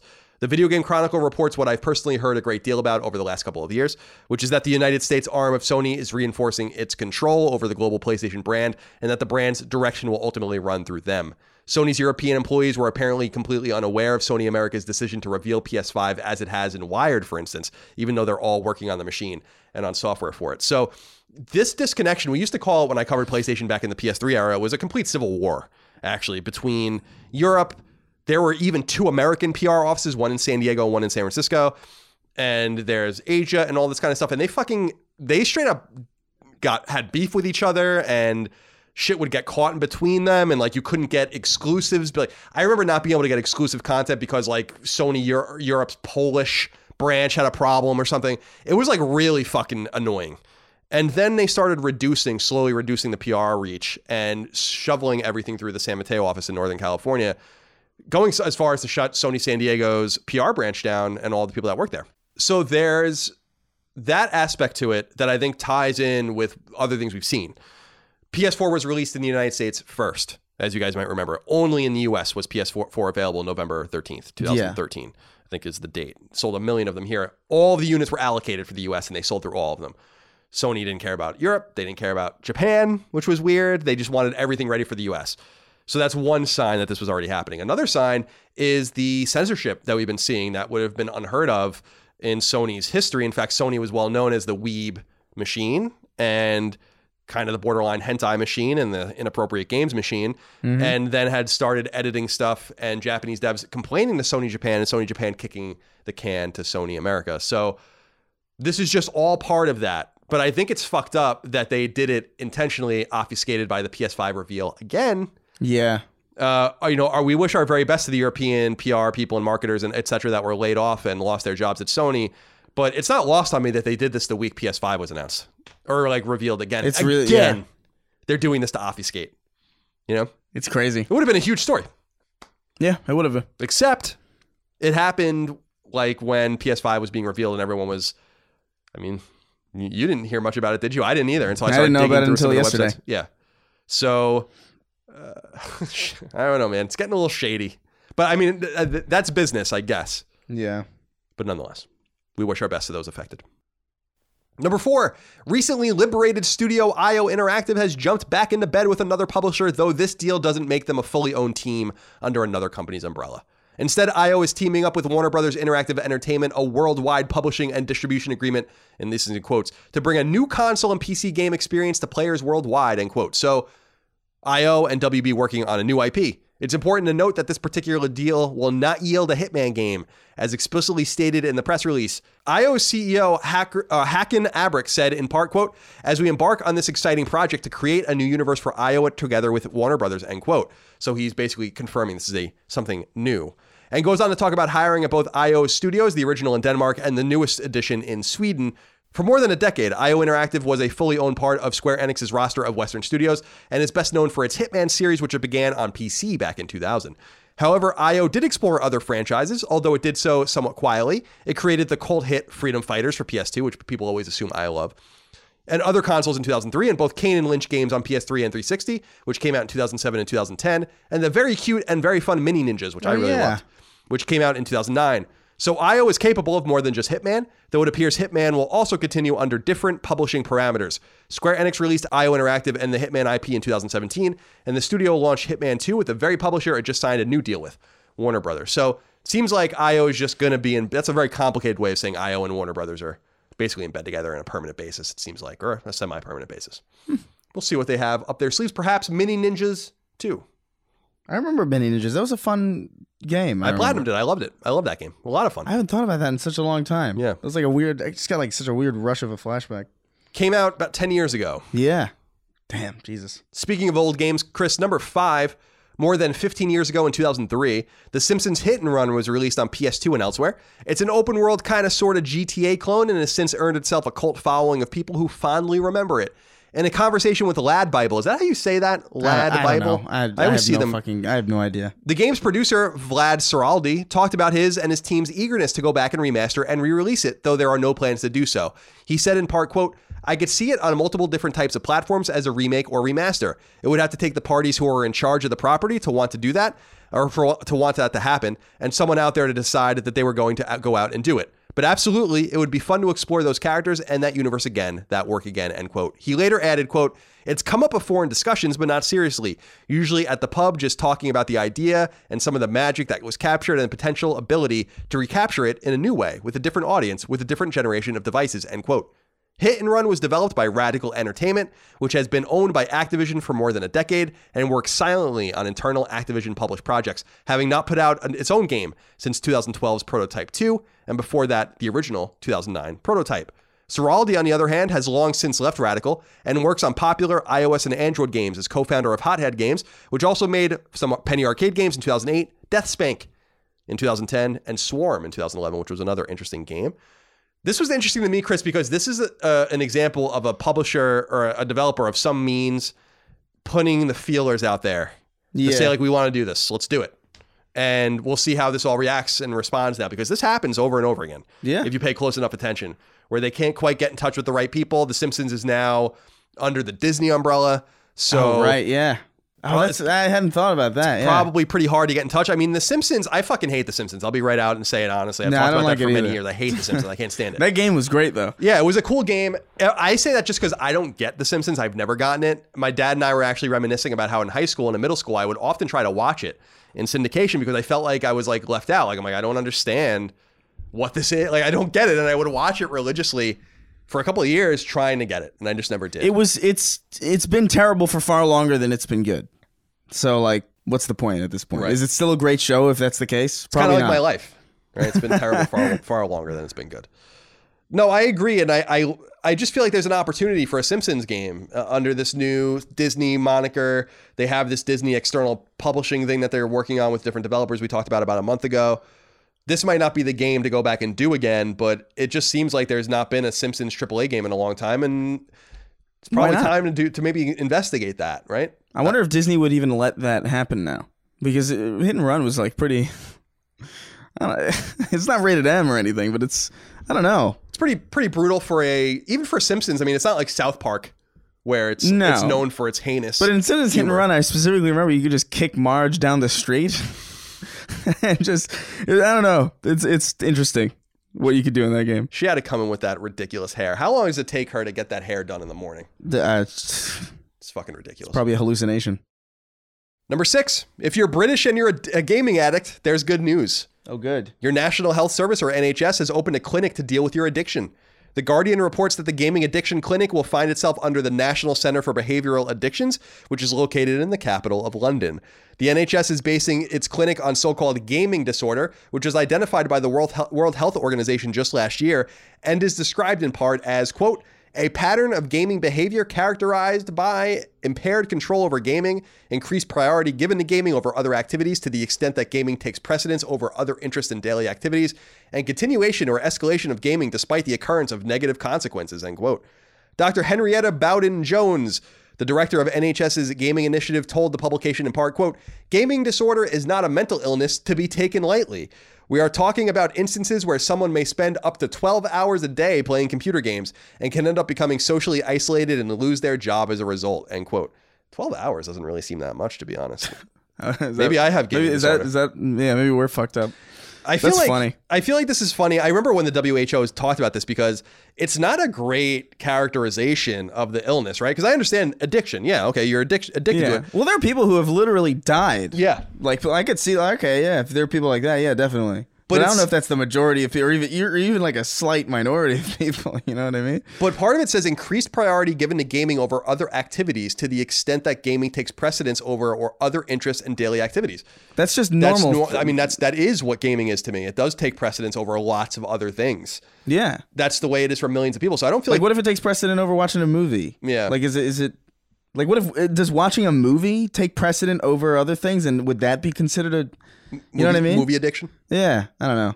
I know it's definitely like a real thing because obviously, like I said, people have literally died. Yeah, people in like South Korea die at like e-cafes or whatever. Yeah, they like sit there and their skin melds with the chair that they're on, and then they cease functioning like a normal human because they're part chair. It's a scary thing. But I think it's only like that's like 8 people maybe max. 8 people have only become one with the chair. Yeah, in history, only 8 people have transcended. I feel like it's weird. I mean, you make a good point because it's like, I don't know. I feel like it's people that don't understand what gaming is talking about gaming. For sure. I have no doubt that this is dumb. And most of the people who are going to go to this thing, I would bet 99.8% of the people who are going to go to this thing are just perfectly normal, you know? But their parents are worried or something. Playing too much. I'm worried about all you guys playing Fortnite out there. By the way, what's going on with Fortnite? It just disappeared? You can't play it anymore? I don't care. Did you see that though? I saw something about it and I was like, good. I think apparently a black hole in the game ate the game or something like that, and that's kind of cool. It is cool, and like I guess there's like a blackout or something on it. Yeah, that's kind of ballsy. Yeah, it is. I like that a lot. It is. Number 7. Sounds like publisher Ubisoft is keen on adapting some of its IP to animated form. The Hollywood Reporter notes that on the heels of the success of its Rabbids Invasion animated series, which are produced in conjunction with Netflix, it's keen on doing more. It's actively developing ideas like a comedy adventure Rayman series and a Watch Dogs related show that's aimed at teen viewers. Ubisoft's collaboration with Adi Shankar is also still underway, creating Ubisoft's very own multiverse called Captain Laserhawk: A Blood Dragon Vibe. Though it's unclear when that or anything else Ubisoft is working on outside of its ongoing Rabbids series will be seen or where. Shankar, of course, did the excellent Castlevania series on Netflix. Yeah. So he's a good guy to get involved with. That's good, yeah. Also follows me on Twitter for some reason. Oh, cool. So we have that to look forward to, Ubisoft expanding. Note that nothing seems expansive with the Tom Clancy stuff, which is a little disappointing. But nonetheless. The universe hates me. Number 8, we've talked a bit about Bernie Sanders' clever use of Twitch and his presence on that important gamer-centric platform, so it's only fair that we note that his arch rival has followed his lead. Donald Trump has joined Twitch at twitch.tv/Donald Trump, and he currently has more than 70,000 followers. What the intent of Trump's Twitch page is remains to be seen, but it did mirror his recent rally in Minnesota. I'll say again, man, this is the place to be, and the first candidate that goes on Twitch and plays games doesn't just use it to mirror rally events and make money, but Elizabeth Warren sitting her ass down and playing The Division with someone in her campaign staff. See, that's the good stuff. I wish someone in one of their campaigns would be like, this is a good idea for you to sit here for an hour a week and play something, right? I bet Yang would do it. Yeah, Andrew Yang seems like Yang the guy seems that like the only person who's capable of doing that. Yeah. Hey, yo, Yang, hit me up on Twitter. Let's do a raid. Let's go into the Vault of Glass. Let's go into the Vault of Glass, Andrew. Yeah, come on. My girlfriend Erin is like obsessed with Andrew Yang now. Oh, yeah. She like is campaigning for him, gives out signs and pamphlets and stuff, and it's too much for me. Hey, man, you got to find something to believe in. Can't have that many ideas. It's too many ideas. Can't have that many ideas. Too many ideas. Chris, number 9 is a wrap-up. Website Gematsu reports that strategy RPG War of Asherd is PS4 bound at some point in the near future. That Life is Strange 2 is getting a physical release on PS4 on February 4th of next year, and that side-scrolling RPG Dark Devotion is coming to PS4 much sooner on October 24th. Website Push Square reports that cute hack-and-slash game Cat Quest 2 is also coming to PS4 on October 24th, and that racing game Inertial Drift is coming to PS4 in the spring of 2020. The official PlayStation blog reports that horror game Moons of Madness is slated for launch on PlayStation 4 on January 21st next year. And finally, developer Psyonix has announced that it's collaborating with Netflix on a Stranger Things-themed set of content called Haunted Hollows. Pretty cool trailer for that one if you guys want to go check that out. Chris, as tradition dictates, we will now read through the games that are coming out this week on PS4, PS Vita, and PSVR, and you will begin. Alrighty. Children of Morta comes to PS4. With the corruption spreading through the land, guardians of the mountain Morta have to stand up against the ancient evil. But it's not a story about saving the universe. It's a story about a valiant family standing together while the world around them is being devoured by darkness. It's uplifting. Yeah, great. I always get these. I always get the depressing ones. Doors and Rooms comes to PS4. Don't question why, just open the doors and escape. Simple yet fatally addictive. See through the tricks and find hints for your escape. Never-ending battle of wits against the developers. Be careful, though. One mistake can cost you everything. Sounds great. That's really appealing. Holy. Draw a Stickman Epic 2 comes to PS4. Imagination is the key as you enter a magical storybook land full of mystery and wonder, unusual creatures and enigmatic puzzles. Create your own original Stickman and then watch it come to life in Draw a Stickman Epic 2 and the Drawn Below expansion. Okay. Driven Out comes to PS4. Driven Out is a challenging 2D side-scroller with deliberate combat and beautiful 16-bit retro aesthetic. A farmer is forced from her home into a dangerous world in upheaval, forced to fight dangerous, fantastical creatures. Felix the Reaper comes to PS4. Felix works at the Ministry of Death and is in love with Betty the Maiden from the Ministry of Life. He believes that going to the human world as a field reaper will enable him to one day meet her. Hence, he's taken the job of making sure people die and taught himself to dance to impress the love of his life. Oh. I love this. Yeah, it sounds I love this. It reminds me of Medieval. Yeah, it like sounds this weird, like gothic humor presence. Sounds like an interesting idea. The Fisherman, Fishing Planet, comes to PS4. The gold standard for fishing games now available in complete version with no microtransactions. Experience all the fun of the sport and hone your skills in single player or multiplayer mode. Exclusive content, the new map of Cruise in France. I guess that's how you say it. Cruise. Gross. The trolling technique and 4 new fish. Gunvolt Chronicles. Yeah. Luminous Adventure IX comes to PS4. Good lord. Get ready for the apex of 2D action. Innie Creates brings you speedy and stylish 2D action, the likes of which you've never seen before. Experience the apex of 2D action with Luminous Adventure IX. Yeah, This looks good. I love Gunvolt, so I'm really excited about that. Just Ignore Them comes to PS4 and Vita.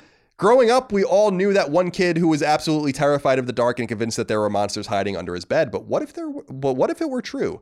Just Ignore Them is a point-and-click game that it revolves around a boy named Mark, who is locked in a never-ending chase to escape the monsters that pursue him.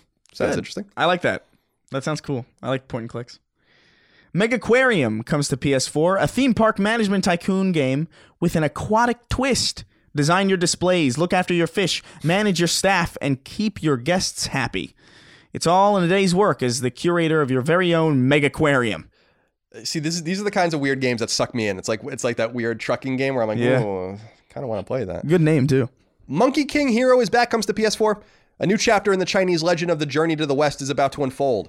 Based on the animated film Monkey King Hero is Back, this adaptation pits the great sage himself, Sun Wukong, newly freed after 500 years of imprisonment, with Lure, A young boy who looks up to the Monkey King in a journey that brings them close together. I think this is one of those Chinese-developed PlayStation games that we've been talking about recently. I could be wrong, but I believe that is what it is. That's interesting. Maybe worth checking out for that reason alone. Outer Wilds comes to PS4, not to be confused with the Outer Worlds. I've been getting these mixed up left and right. Yeah, no good. Outer Wilds comes to PS4. Outer Wilds is an open-world mystery about a solar system trapped in an endless time loop. You're the newest recruit of the Outer Wilds Ventures, a fledgling space program searching for answers in a strange, constantly evolving solar system. The planets are packed with hidden locations that change with the passage of time. Wow. Pig Eat Ball comes to PS4. We actually got codes for this. I saw. A listener of our show's friend or brother or something made this game. We'll see if we can check it out. Pig Eat Ball is a top-down action adventure about eating, getting fat, and barfing on things to solve levels. Explore 20 giant space stations and solve your way through over 200 action puzzle levels using new arcade-style mechanics. I like that premise. Plants vs. Zombies Battle for Neighborville comes to PS4. Kick some grass in Plants vs. Zombies Battle for Neighborville, the wackiest shooter yet. Unearth 20 fully customizable character classes at launch in one social region, 3 free roam regions, 1 PvE mode, 6 PvP modes, including Battle Arena, and more. It's not how you sell your game. Yeah. You don't just list things off anymore. It's not an SNES box, okay? Yeah. Return of the Obra Dinn comes to PS4 in 1802, or as my history professors might have called it, 1802. The merchant ship Obra Dinn set out from London for the Orient. 6 months later, it hasn't met its rendezvous point and was declared lost at sea. In 1807, you don't like that, do you? It makes me deeply uncomfortable. The Obra Dinn drifted into port with damaged sails and no visible crew. Return to the Obra Dinn is a first-person mystery adventure based on exploration and logical deduction. I tried for a really long time to say dates like that, because that is how a lot of historians say them, but I just couldn't do it. Yeah, it's pretty bad. I heard this game was really good, though. Stranded Sails, Explorers of the Cursed Islands comes to PS4. Stranded Sails, Explorers of the Cursed Island is an open-world exploration and farming adventure full of quests and discovery. You're shipwrecked on a mysterious archipelago. Is archipelago? Archipelago, that's right. I used to say archipelago because it sounded way more fun to say. It's up to you to survive and solve the mysteries deep in the heart of the islands, then finally escape. In Trailer Park Boys, they call jalapeno chips jalapeno, which I like. Yeah, it's a fun one. It's a really good one. The Jackbox Party 6. The Jackbox Party Pack 6 comes to PS4. I can't fucking talk. It's the wildest party pack yet, with the absurd deathmatch trivia murder party 2, the weird word circus dictionarium, yeah, I guess that's right, the hidden identity game Push the Button, the comedy contest Joke Boat, and the offbeat personality test role models. Use your phones or tablets as controllers and play with up to 10 players, plus an audience of up to 10,000. Jesus Christ, that's neat. Reminds me of that Xbox 360. What was that Xbox 360 1 versus game? 100. Yeah, that was fun. That was fun, yeah. Back in the day. Yeah. Oh, wow. What a weird... I'm remembering shit that I really have no reason to remember. The Ninja Saviors Return of the Warriors comes to PS4. Recreate the golden era of 90s arcade games with Taito's impressive reboot of one of the best Japanese side-scrolling beat-em-up games of all time. Armed with diamond-sharp steel, android ninjas turn their bodies into raging cyclones, kicking and slashing through wave after wave of enemies in a dystopian future. Everything's dystopian. Yeah, everything. Even is our game dystopian? Not really. No, not really. Travis Strikes Again, No More Heroes Complete Edition comes to PS4. Travis Strikes Again, Beam Katana charged and ready. He's been sucked into the legendary Death Drive Mark II games console, where anyone who collects all the death balls has their wishes granted, or do they? Play as Travis, Badman, and if you're a bad enough dude, even Shinobu and Bad Girl. Wands comes to PSVR. Wands is a first-person VR experience that offers fast-paced magic duels against other players online. Equip your wand with a wide variety of spells and battle other wielders for fame, power, and glory in the fantastic realms of the beyond. Explore new spells and hone your skills in your secret workshop in between battles. Gotta have a better name than that. Yeah, this is just Harry Potter LARPing. They should have just called it Harry Potter and seen if they got away with it. Yeah. No one would have noticed because just spelled incorrectly. Yeah, like like with an E. Yeah, Harry. Yeah, with like an accent over it, like Harry Patter. Harry Patter.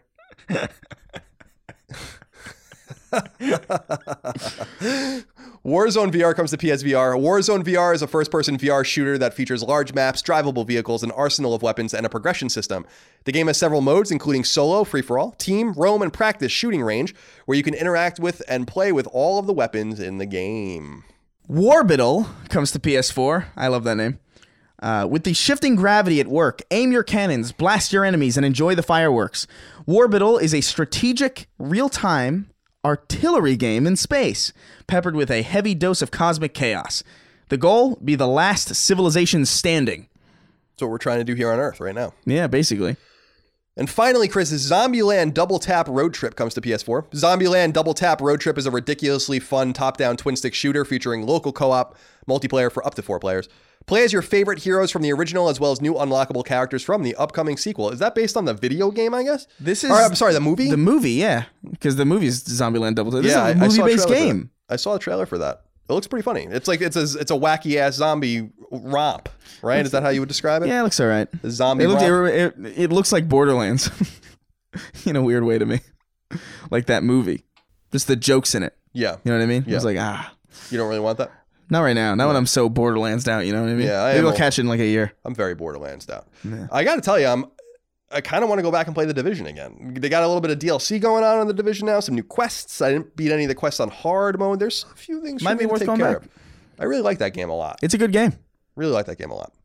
Chris, I only have 5 questions, comments, concerns, thoughts, and ideas for us to end with this week because we read so many of them at the top of the show. I don't want to keep you guys here forever. I know you have other things to do.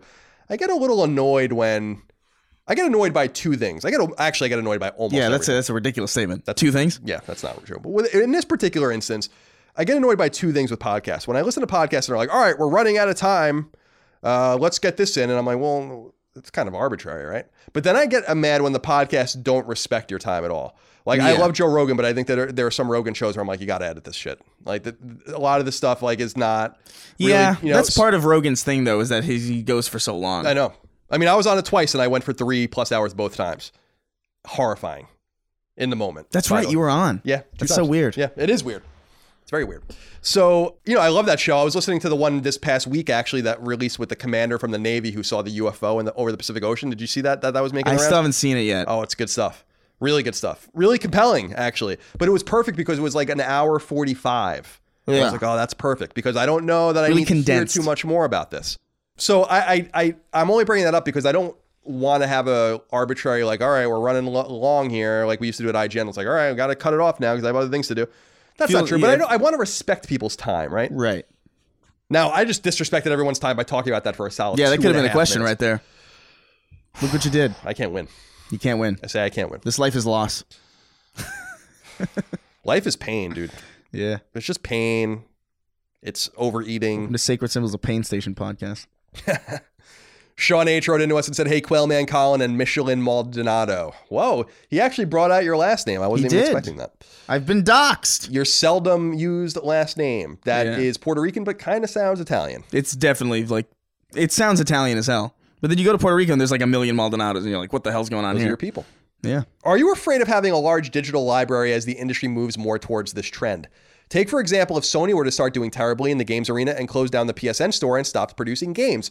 We would lose our digital collection if they closed down. Far-fetched? Not so, as Sony was looking pretty bad during the PS3 era as a whole company.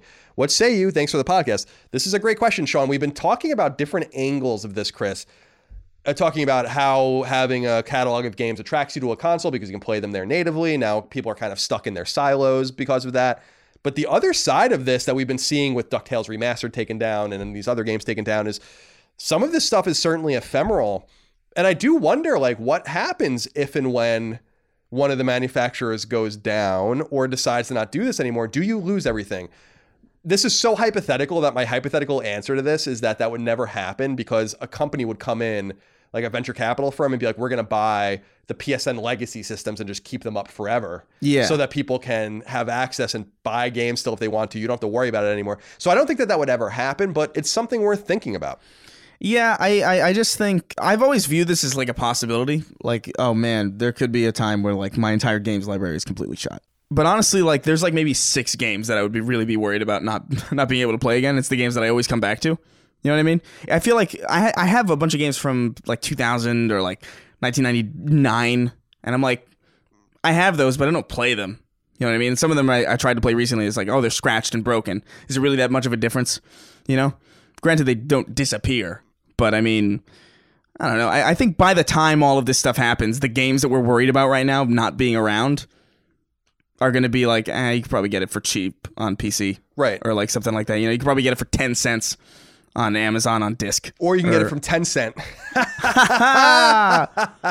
When the Chinese warships come knocking. I'm like that video of that black kid getting into the car and laughing. You know that one? Yeah. And then he hits the button.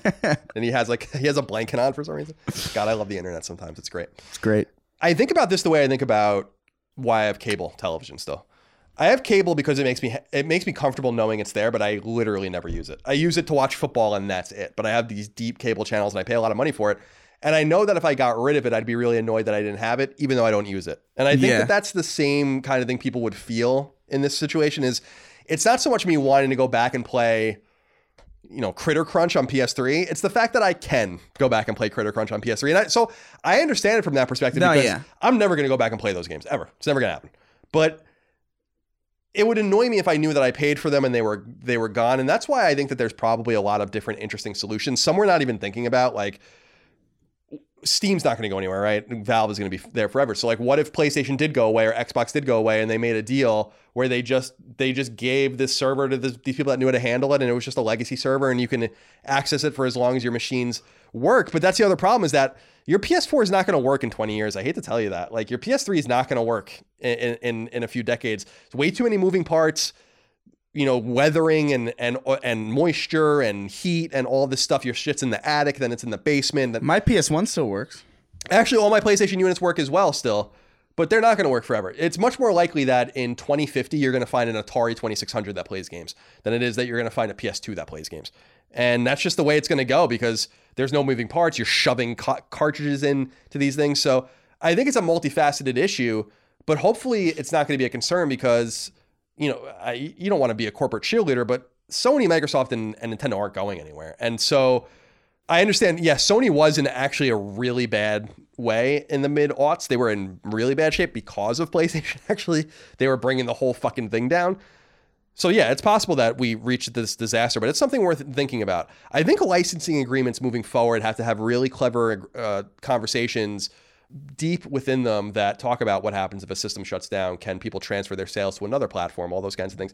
We've kind of begun to cross that bridge with crossplay between systems. So that breach, the wall's been breached, but only a few infantry can get through it right now. Eventually that wall will maybe become blown open by, let's say, a tank, and then we can get some bigger machines in there and start really dealing with the problem in here. I lost that analogy a little bit as I was going. It works. Zach Verrier. Zach Verrier, I don't know. Says, hey, Creaky Colin and Crust Gobbling Chris. Crust Gobbling. I don't know if I like that one, but I mean, hey, pizza crust? I would hope. It could be the crust of the earth, which we had already acknowledged last week is actually ravioli. That's ravioli right. Covering. So that would be very tasty. With all the hubbub about the PlayStation 5 and the associated rumors and small disclosures we have, what sort of peripherals would you like to see supported? I love the PlayStation branded HOTAS joystick that worked perfectly for me for games like with Elite Dangerous. Do you think backwards compatibility will extend to this sort of peripheral? What do you think of mouse support or anything else that you would like to have to see your gaming experience better? The PlayStation 2 seemed to be the last big experiment in custom peripherals with games like Steel Battalion. I think of Steel Battalion in terms of Xbox, first of all. And if people don't know what Steel Battalion is, go look that up. That peripheral was ridiculous. Go ahead and just take a look at that.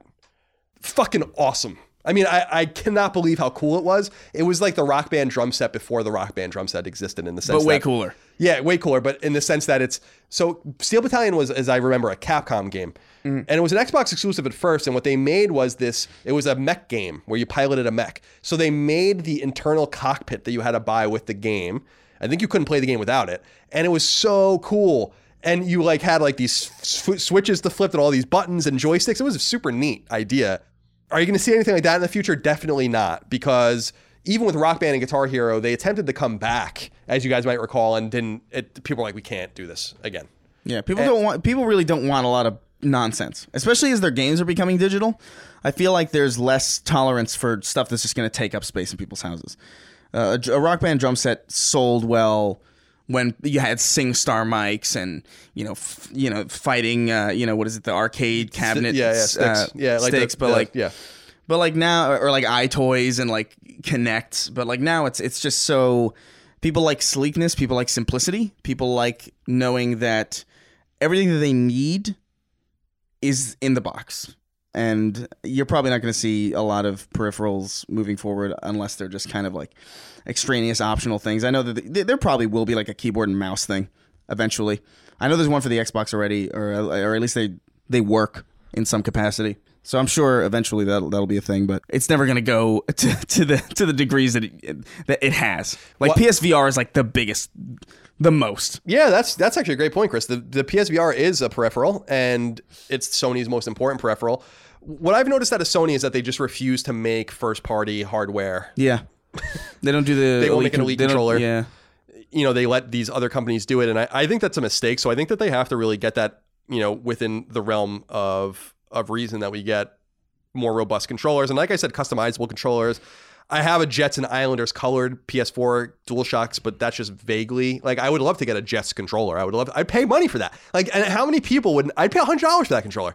Like, just like let's get going on this and make that happen. So it's just funny that in his question he brought up his joystick peripheral, which is like one little thing, and then he brought up Steel Battalion, which is probably the biggest example of a peripheral ever. So there's big space in there.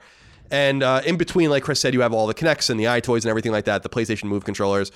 I think that you're going to continue to see the smaller stuff. I think mouse and keyboard is going to be baked in the PS5, and I'd be really disappointed if they didn't sell their own mouse and keyboard for that. I just think you have to have that, and you have to have that.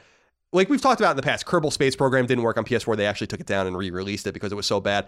But it would be cool to play a game like City Skyline or something that was like actually these new RPGs, these CRPGs are coming out, like Baldur's Gate and stuff that are made for mouse and keyboard, and they're obviously going to be working on controller, but it would just be cool to have that out of the box. I mean, it would be even cooler if the console came with that stuff. But the last time I had a keyboard for a console was a Dreamcast. That was the last time I had one. Mm-hmm. That was the only one that launched with one. And I used to write notes to people on the bottom of the screen when I was playing NBA 2K. It was a good time. Probably not very nice notes. Such a weird system. It was awesome. You could have email on SegaNet. Do you remember when you could buy the internet? You can buy the internet. When you could buy that disc? Oh, yeah, and go on. It was a web browser. You bought a disc for a web browser. Yes. On the fucking Dreamcast. Sega was always ahead of the game with this shit, man. Yeah. You must remember. I don't know if you remember. Do you remember the Sega channel that you could connect the Genesis with? So there was, for people that don't know, again, look up Steel Battalion, look up Sega Channel. Sega Channel was really ahead of its time. It was a VOD, or I guess you would say GOD, gaming on demand thing that hooked into Genesis, I think, with a phone line, and you could like basically download games. And that was the only way you could play the Mega Man remake, Wily Wars, which is actually coming out, I think, soon. Again, I think it's going to be built into the Genesis. That's crazy. Yeah. That they did that. That is like so unbelievably ahead of the curve. It's super cool. Yeah, it reminds me too of the SNES had Satellaview, which was a thing that was only in Japan, where you can hook it up, your SNES or your Super Famicom, to the internet and share things and share art and get like stock quotes and shit. And it's like, well, and there was another thing. You guys want something really weird. On SNES and Genesis, there was a third-party peripheral called X-Band. X-BAND. You guys can look this up. It was a way to connect phone lines to your SNES and Genesis so you can play third-party games competitively. So people would play like Street Fighter 2 and Mortal Kombat and these other games. Mario Kart, I think, was one of them, over these really crude 28.8K baud modems. There was some shit happening back in the day. If I was one of those guys that was like the chief of the Sega channel, or I was like, I came up with the X-Band, I'd be like, what the fuck? Like we were so ahead of the curve. That happens a lot. Like it's interesting to see like what companies, like, because there are avenues where companies are just way too ahead of the curve for it to really matter. Right. And like I know Microsoft was like that with tablets. They came out with tablets before most people had laptops. And it's like, why? Why would I ever want a tablet? It's 2000. I know. It's a tale as old as time, man. I mean, Xerox is probably the most famous company with that. They made virtually everything that a computer still runs on today, from Ethernet to GUI to the mouse. They made that in the 70s and basically gave it all away because they didn't want to hurt their paper business, which is fucking awesome. And of course, you have examples like Palm Pilot. I mean, the company Palm, which doesn't exist anymore, made the smartphone, 20 something years ago, and it was too ahead of its time. So it's funny how that works. Timing is everything. It is. It really is. All right, let's move on to the next one here. Joe Goddard wrote into us and said, "Hey, CNC, with the new console generation, I was curious where you think the sales of these new consoles will end up in a few years. Will PS5 outsell the PS4? Will Xbox be more successful? And how much will Stadia sell? Just curious to hear your thoughts. Keep up the good work." So let's set the stage, Chris. Let's set the sales stage. PS1 sold about 102 million units. PS2 sold about 155 million units. PS3 petered out at about 83 million units. PS4 is at 100 million units and going still. PSP at about 80 million. Vita at about 15 million. And then Xbox, the original Xbox, I think was at 25 million. Xbox 360 was about 85 million. Xbox One, we think, is about between 40 and 50 million. So that's where everything stands. I guess we could throw in the Wii. Wii's at about 100 million. Wii U at about 15 million. Switch, I think 40 million-ish. 35 million. So that's where we stand right now. Chris, how are these new consoles going to sell? This is an interesting... I think Stadia is not even worth talking about, to be honest. I think Stadia is... I predict that Stadia is going to launch and it's going to work. But like, I just don't think the appeal is there for most people to even try it out. Honestly, not for me anyway. So I'm not going to talk to that, especially because we don't really have a precedent for that kind of thing. But the Xbox and PlayStation ecosystem is interesting because you presume that because PlayStation won this generation and because there's so many people on it and so many machines out in the wild and so many games that are locked to profiles that are on the service, that you would assume that a lot of that win would carry over to the next generation.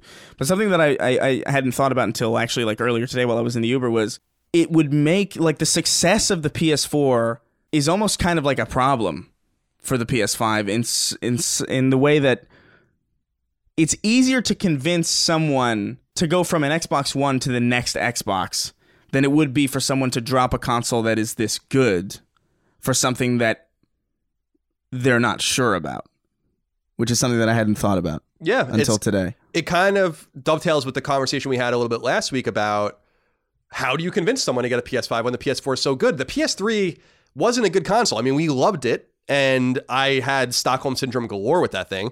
And we talked about how when I've gone back and played Resident Evil 4 and the last one was like, this thing sucks. But we didn't know at the time, right? Yeah. We knew that there was something wrong with it, which is what made it so easy to go to PS4. But I agree with you completely in terms of what we talked about last week. That is a problem. And I think the only way you can circumnavigate this problem is for them to be able to confidently say, this is what we were talking about with backwards compatibility before, not this weird shit coming out of Japan right now about how they're trying to make it work. Yeah, they're trying to achieve compatibility. Trying to achieve full compatibility. It's Good like, Lord. You fucking better. The best way to do it is to say, listen, everything this machine does, the PS4 does, is already in the PS5. Everything. It's going to be the exact same thing, just way better with way more capabilities. So you're not going to lose anything. Because when we moved from PS3, we did lose some stuff. We lost the ability to play PS1 classics. We couldn't hook our Vita into the PS3 to download games anymore. We had a different store experience. We had different friends list and trophies experiences. Games that were working on PS3 couldn't, at the time, send your saves to PS4. All of that stuff, that was a problem. If you can go and say, like, none of that's going to be a problem with the PS5. Literally everything works. Don't be scared of our weird cryptic Japanese press releases. Everything's fine. We're going to be good to go. I think that's how you sell. But even then, I think they have a problem. And I think you're right. I think Xbox's problem is way less pronounced because if I were an Xbox fan, I'd be quite eager to get onto the next console. While if I was an Xbox 360 gamer, which I really wasn't, I wouldn't have been that eager to get on Xbox One because it was working pretty well on the 360. I remember I was not. I remember being like, I remember like feeling like, oh, it's been a long time, but I remember being like, the 360 works so well. I don't see why I would need when it's not killing itself. Right. You know? Exactly. When it wasn't red ringing and all that. Which I mean, hey, I can relate. Yeah, I mean, you have I'm pointing at the sticker you gave me on my wall for the Kill Me sticker. Chris, you're still selling those, right? Yeah. Chris is selling shirts and stickers, etc., that have the Seinfeld logo, but it's Kill Me instead of Seinfeld. Which I love that. I love near and dear to my fucking dark heart. So maybe not to you guys as well out there. But yeah, Chris, you're absolutely right. And this letter is really on point. I don't know what they're going to do. And I think that you can be the victim of your success. This does happen. It's happening actually with smartphones right now. If you guys read about that stuff, about how smartphone companies, whether it's Google with their various Android partners or with Apple, they're really eagerly pursuing emerging markets because we don't fucking need smartphones anymore in the United States. No one's buying them. Like, you don't need them anymore. They've made them so good. I have an iPhone 8, for instance. I think you have an iPhone, 9 or whatever? Did they even do a 9? I have the whatever the newest thing. 10? 10X or whatever the fuck. So, like, I'm good. I like, when my phone breaks or it's, like, becoming a real problem for me, then I'll move on. But that's a problem for Apple. And that's a problem for Google. It's a big problem, actually. And especially now that phone companies don't supplement their prices anymore. It's actually a really big problem. So Sony's going to encounter these similar problems, and I wonder if they're going to be able to elevate themselves in places like Brazil, the Middle East, maybe India, stuff like that, where these, Brazil's a bit of a problem because of their fierce protectionist economy, which makes consoles really expensive. But that might be the place where they need to start poking and prodding around a little bit, because if you're poking and prodding around the UK, Western Europe, the United States, Canada, I don't know that you're going to find incredible amounts of eager gamers looking for these consoles, but I hope I'm wrong. I hope one or both of these consoles sell like gangbusters immediately, because it'll be a great sign for our ecosystem. But I'm not, pricing will be everything here in games, but I'm not so convinced they're going to see the same. It all hinges results on the reveal. Yeah. Like the reveal will make or break the system, as we saw with the Xbox One reveal. Like that ruined it, I think, irreparably for the rest of the generation. No doubt. 100%. I remember being like, what is this? Like, It was awful. It was ridiculous. I remember it. I remember, first of all, I was at the PS4 reveal. I watched the Xbox One on TV, and I still remember the Xbox One reveal better, because I was like, wowzers. This is, first of all, this thing's the size of a 1986 VCR, number one. Number two, the fuck are you talking It wasn't about? even that. It was like, Xboxes are always big. But like the thing is, it's like, man, are you serious? Like, I already hated Matrick for so many years before that, but that like really cemented it. I was like, oh, we got a machine for people who don't have online capabilities. It's called Xbox 360. It's like, wow, good. Yeah, good job. Good stuff. Meanwhile, their console, the original Xbox, was a marquee console that was made integrating the internet so vital. You know what I mean? Like that they put an Ethernet port onto their console long before Ethernet was proliferated around the United States. It just came into my neighborhood the year before, and I lived in a metropolitan area. Yeah. So that was really a strange one, because I'm like, you guys were always at the forefront, even with their Microsoft's involvement with Dreamcast and Sega in the late 90s. They were always on the forefront. Yeah. Remembering, of course, that Dreamcast ran Windows. That I think it ran Windows CE, which is, what was that, Century Edition or whatever? Yeah, I don't know. Or is it Custom Edition? No. I don't know what the hell it was. But nonetheless, that was weird to me, because I was like, they were always about being like ahead of the curve and reaching a hand out, and being like, we're taking you with us. This is where. And then we're they going. were like, and then this one was like, cable. Like, are you fucking serious? Yeah, I a good buddy of mine worked at Microsoft for a long time. He works at Google now on Stadia. And so I would only be really exposed to Xbox when I'd usually go stay with him in Seattle for a few days at a time. And just using his Xbox One, I was like, this thing is so bloated. I mean, the cable box is hooked into it, and there's a camera looking. I'm like, what the fuck is going on here? And that was what was so crazy about the rumor about Sony maybe looking at, eyeing a camera as being an integrative part of PS5. I'm like, guys, even if that's what you want, and the camera was an important part of PS4 with streaming from the very beginning. Just go. Actually, as you guys might recall, there was a significant shortage of PlayStation cameras for like a year, because they didn't manufacture any, because they didn't think anyone cared. So you got to let the market dictate. And maybe sometimes, like with the camera, you lose out on some sales, but at least you're not sitting on a warehouse full of the shit trying to sell it. Bad idea. Very bad idea. Chris, 2 more questions to get through. Let's do it. Scrolling down. My Google Doc keeps resetting for some reason, and it's building a fury in me. It's annoying, isn't it? Zach Wishnuff said, hello, Seamen. Oh, I see what you did. we never got that one before. With media companies conglomerating in order to control or gain control of more IP, do you see the video game industry getting brought into the fold? Perhaps companies like Apple and Disney start buying video game studios in order to bolster that segment of media for them, as well as gain that IP. With Apple releasing Apple Arcade, they have the cash on hand to acquire major developers such as EA or Bethesda. Maybe Disney could buy Nintendo in their future as their characters more closely align with their current IP, and video game development seems to be the one media sector that they are lacking in. Also, this is probably the only type of acquisition Disney could make without getting handed an antitrust lawsuit. Appreciate your insight. This is a great question, Zach. I will say that you're getting a little bit ambitious with how much you think these things are going to cost. Apple, could they technically afford Electronic Arts and Bethesda? Yeah. It's going to fucking cost them. And those are not insignificant purchases, even for a company with billions of dollars of cash on hand. So Nintendo, I think, is a pipe dream. Yeah, Nintendo's not going anywhere. They're not going to, no one's going to buy Nintendo. Remember that, and I think I've talked about this in the past, that Microsoft made an overture to buy Nintendo in the 90s, which is not a very well told story. I think it's actually something that Iwata might have talked about a little bit before he passed a couple of years ago, and Bill Gates has talked about it. But that before they really started getting, I think, Seamus Black or whatever those guys, like in the beginning, were getting Xbox together, that they tried to buy Nintendo to see if Nintendo would make the hardware, basically. So that's an interesting story. And so those kinds of things are possible. But Nintendo was much smaller then. Microsoft there was much more of a disparity. Microsoft's a bigger company today. But I look at this, my brother Dagan has always brought up the idea that Disney should buy Capcom.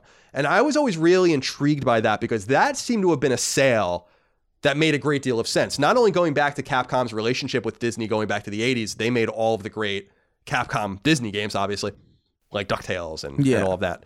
But that there's a lot of interesting fusion with those two brands, pre-Fox, pre-Marvel. Disney seemed to make a lot of sense with Capcom. And so if there was one dream sale that I would actually like to see, even though I fucking hate Disney now because of everything they've bought up, Capcom seems to be the company that makes a lot of sense, but they kind of probably lost their window because Capcom's in a resurgence now, so they're worth a lot more. If a big company, Chris, went to Capcom during their wounded period 10 years ago, I think someone could have purchased them. And I remember that there was like rumors that EA was looking into it and all that kind of stuff, but that ship has sailed. Would you like to see any of these conglomerates kind of gobble these other companies No, up? I don't. I'm getting sick of it, honestly. I'm getting sick of hearing just so-and-so acquired this and like what that means for whatever. It's annoying. I don't get happy when I hear that news. I'm just like, oh, good. No, another fucking thing that I got to keep track of. I don't think any of these companies being together, like I don't think Disney, Fox, and a Marvel being under the same umbrella is good for any of those companies. No. Or any of those brands. I think people think that right now. I think you're going to see what that really looks like in 10 or 20 years. But I don't want private, quiet equity coming in and purchasing these companies either, because it works out to be the same thing in the end. You want control. And if a company like Disney comes in and offers Capcom control and freedom, that's great, but they're not going to offer them control or freedom. They're going to run Street Fighter into the ground. They're going to run Monster Hunter into the ground. No, exactly. They're going to run Mega Man into the ground, just like they've run Marvel into the ground, just like they're currently running Star Wars into the ground, just like they're currently running literally everything they touch into the ground. And as a creative person, see, this is the thing that's confusing to me, is that I'm a creative person. I like to create things. I also like to indulge in creative endeavors. And we're making a game, we create our podcasts. I love to write. I love doing all those things. Chris likes to make his YouTube videos that don't mention me. He likes to do all those kinds of things. And, to me, I look at it and I'm like, as a creative person, I don't understand outside of the immediate financial gain what you get out of being with these companies. You just get less. Yeah. Right? You just get less freedom. You're ultimately going to get less meaningful Marvel. You're ultimately going to get less meaningful Star Wars. You cannot walk and chew gum to this extent. It's just, I don't think it's going to be possible. Yeah, I agree. So be careful what you wish for. I know that this is a hypothetical and you're not necessarily wishing for anything, but Zach, just be careful anyway. Please. Teddy Bear Syrup has the last inquiry. Says, hey boys, I will never get over how much of a piece of garbage the PlayStation Store is. I acquired the DLC for Spider-Man back when it first came out. I still hadn't played the third part and decided to today. Why don't they make it as simple as drilling down into the game on the cross media bar and have a section with DLC I've paid for but haven't downloaded? Instead, you have to go into the store and search through 100 different versions of 8 Spider-Man movies to find the third part of the DLC and download it from there. It is truly bad. I will agree with you there, Teddy Bear Syrup. It ain't good. It's not a pleasant experience. The user experience for the PlayStation Store is pretty bad. It's not great. On Vita, people have been trying to get me to play Trails of Cold Steel, which is, a pretty beloved JRPG series. So I went and I already owned it on Vita, so I went and downloaded it off my download list. Couldn't find it in my download list. It's buried. The download list has all these nonsense dates that don't make any sense anymore. So then I went into the store and I searched for Trails of Cold Steel, right? And I shit you not, people with Vita out there, go look for yourselves. 150 pieces of DLC came up before it showed me any of the games. And there's 2 of them on Vita. It was like this outfit, the autumn celebration, the launch theme. I'm like, where is the fucking game? Why isn't that at the top? If I were, I think Xseed publishes that game. If I were Xseed, I'd be like, guys, what are you doing? We could have how many sales did they lose because people can't find the game? I feel like a simple algorithm change of just like if you search for something, the highest, what is it? The biggest file should be at the top. Yeah, so it'll always bring up the game. So it'll always bring up the game. It's never going to bring up like a horse armor or anything like that. A theme or whatever. A theme. It was so obnoxious on Vita. I was like, this is crazy. And because they can't plug my Vita into the PS4 like I could with PS3, see, PS3 allowed us to search and download games for Vita onto the console and then send them to the Vita, which PS4 doesn't allow you to do for some reason. That's confusing to me too. But you can play remotely with your Vita on PS4. Can't do that on PS3. It's like, oh, okay. Well, that sounds wonderful. So there's just a lot of weird confusion. And I agree with you. I find that frustration on the store all the time. It's just so inelegant. And I don't know who the fuck is looking for the horse armor theme when they're looking for Skyrim. If I type in Skyrim, show me Skyrim. Yeah, Right? no, it's insane. I feel like I feel like looking through the store is just like, not that you should enjoy doing something that's so menial, but it's specifically unenjoyable. It's like specifically a shitty experience to do it, which good. it shouldn't be. It should be a very indifferent experience. Yeah, You should go onto the store, search for the thing, you find the thing, you download the thing, and you feel nothing when you do it. That's what you should. I just want to feel nothing. Instead I feel rage. Exactly. Disappointment. My baseline is feeling nothing, and that's where I'd like to stay. I think that's what Chris is saying. I think Chris agrees. It is problematic. I just look at it. I mean, we're releasing our game soon. Now, we're not going to have any, well, not soon, but we're going to have our game out there. We're not going to have any DLC for it, so it's going to be easy enough to find. But I guess we're developers now and publishers of games. I want people to be able to buy that game as easily as possible with as few steps as possible. Why doesn't the PlayStation Store work? Why do I have to go to network settings and test the internet connection to make it work? Then I go in and search. It's showing me all the Spider-Man movies. I don't want any of the Spider-Man movies. I want the Spider-Man DLC. It's showing me the third DLC first. It's like, what in the fuck is going on here? And Who is designing this? And a lot of what's interesting too is that a lot of the there's a lot of aspects to the way the UI in general work that are not really consistent across, like the cross-media bar, the way that works isn't consistent with the store, isn't consistent with PS Now. I actually got a PS Now thing. Nice. Did you buy a year? Yeah, I just figured out why not. $59.99, right? Yeah, it's reasonable. Right. So it's Xbox Live. How do you like the experience? It's got a really great selection of games, but one thing I did notice is that like everything you can tell it looks worse than it would be even if they're old games. It's like, okay, these are old games, they're not going to look great. So you're playing it streaming? Yeah, I was streaming. Oh, okay, cool. I was streaming the games, and it's like on a hardline connection, it worked relatively all right. I didn't see anything. It worked better than I expected it to. But one thing that I couldn't get over was just like I couldn't get over this muddiness that I kept noticing.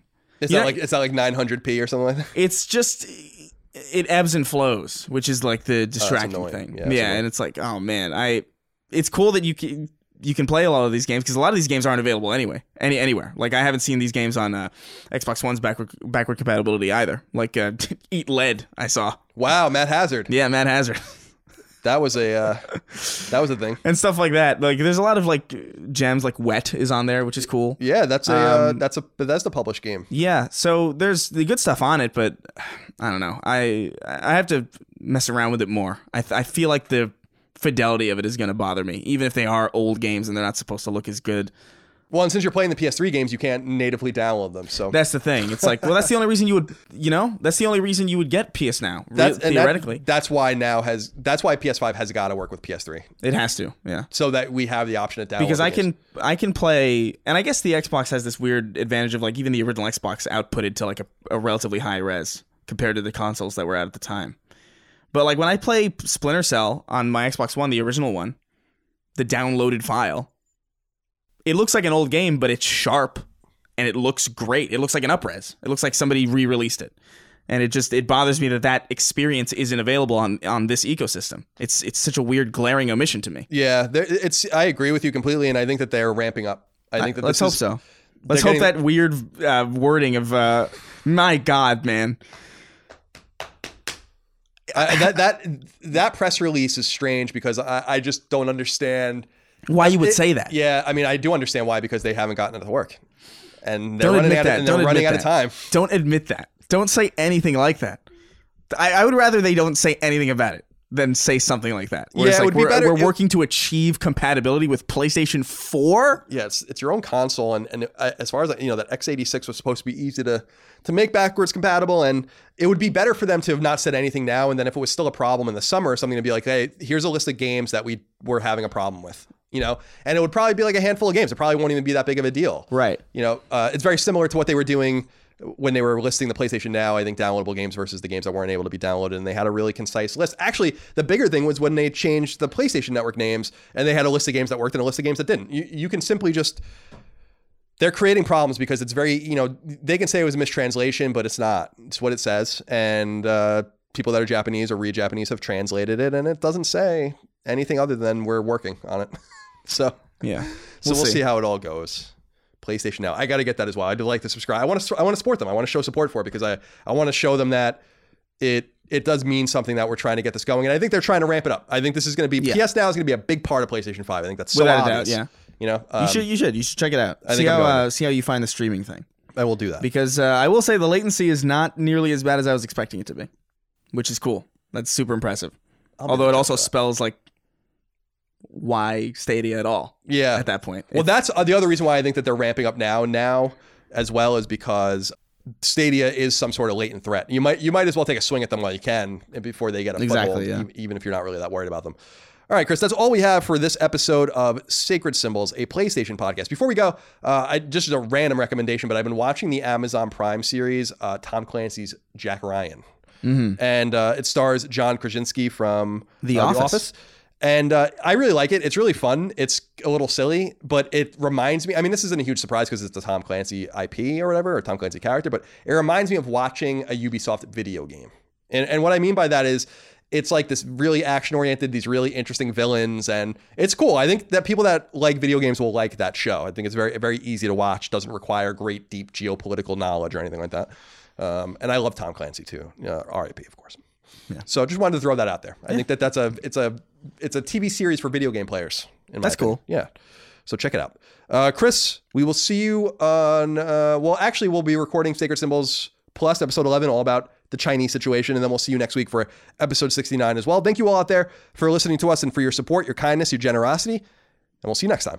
Goodbye. Take care, guys. Sacred Symbols, a PlayStation podcast, is a product of and a registered trademark of Colin's Last Stand, LLC, and is recorded right here in sunny Santa Monica, California, USA. The show is conceived by, is written by, and is produced by me, Colin Moriarty. My co-host is Chris Raygun. You can find me on Twitter at NoTaxation and on Instagram at CLS Moriarty. Chris is on Twitter at Chris R. Gunn and on Instagram at Chris_Ray_Gun. Sacred Symbols is edited by Dustin Furman. Any snail mail can be sent to the CLS P.O. Box, P.O. Box 1233, Santa Monica, California, 90406. To message the show online, please use Patreon's DM service.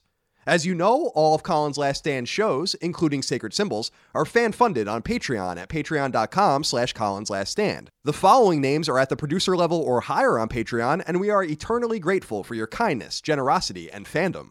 Chris Adams, Carlos Algarit, Morgan Ashley, Saul Balcazar, Taylor Barkley, Adam Barnes, Martin Beck, Tyler Bello, Mark Boggio, Barrett Boswell, Spencer Brand, Miguel Brewer, Lennon Brixey, Eric R. Brown, Jason Budnick, Josh Bushing, Austin Bullock, Dylan Burns, Chris Bustin, Nick C., Alex Cabrera, Patrick Harper, William O'Carroll, Brian Chan, Sean Chandler, David Chestnut, Rodney Coleman, Simon Conception, Brad Cooley, John Cordero, Gio Corsi, Nick Cottrell, Philip Crone, Daniel Diamore, Colin Davenport, Night Draft, David Ellis, Liam Fagan, Jerome Ferreira, Joe Finelli, Eric Finkenbeiner, Chris Galvin, Connor Gashian, Alex Gates, Michael Gates, Salem Ghanem Al Ghanem, Tyler Goodwin, Josh Gravelick, Miranda Grubba, Jonathan H., Eric Harden, Tyler Harris, Kyle Hagel, Shane Hendrickson, Wyan Henry, Robbie Hensley, Scott Hernandez, Asa Haas, Johnny Humphreys, Stephen Insler, Blake Israel, Azan Isa El Ricey, Josh Yeager, Garrett Jaggard, Joshua Jonathan, Paul Joyce, Greg Julips, Anton K., Patrick Kelly, Jeremy Key, Antti Kinnunen, James Kinslow III, Ryan R. Kittredge, Jackson Lostiqua, Joe Lawson, Don Q. Lee, Matthew Lenz, Patrick Leslie, Dustin Lewis, Keith Adrian Lewis, Chad Lewis, Lou and Ray Loper, Colin Love, Scott Lovelace, Josh M., Kiet Mai, Ryan T. Mandel, Ross Maranka, Matt Martin, Sean Mason, Jordan Mouse, Zachariah McAdoo, John McCarthy, Josh McKinney, Joe McPartlin, Raul Melendez, Andrew Mendoza, Chris Moore, Betty Ann Moriarty, Ryan Murdoch, Adam Nix, Donnie Nolan, George Anthony Nunez, Brian Ott, Jesse Owen, Jorge Palomino, Andrew Parker, Zach Parsley, Daniel Parsons, Marius S. Peterson, Gerald Pennington, Matthew Perdue, Enrique Perez, Jason Pettit, Travis Plymel, Jeff Pollard, Louis Powell, Lawrence F. Prokop, Nathan R., Ryan Reeves, Michael Renner, Peter Reynolds, Shane Rayum, Jonathan Rice, Mark Richardson, Daniel Rivas, Petro Rose, A.G. Rowe, Jose Salinas, John Scholes, Michael Shanholz, Toby Shootman, Alex Shute, Glennon Cole Simper, Joshua Smallwood, Shane St. Pierre, Ahmad Tamar, Will Thielander, Ben Thompson, Carl Tolman, Alan Tremblay, Michael Vecchio, Oakley Waldron, Justin Wagaman, Troy Walters, Connor Walton, Isaac Wasterman, Damon Weathers, Mike Wayant, David Wright, Corey Wyatt, Tony Zuniga, Bloody Fang, Organic Produce, Casual Misfits Gaming, Homeworld Hub, Mason, Throw 7, McDog 18, Infinite, Mad Mock Media, Not Your Real Dad, Mubarak, Chris, Richter 86, Hugo's Desk, Andrew, Ian, Chris, Dav 9834, and Rainick.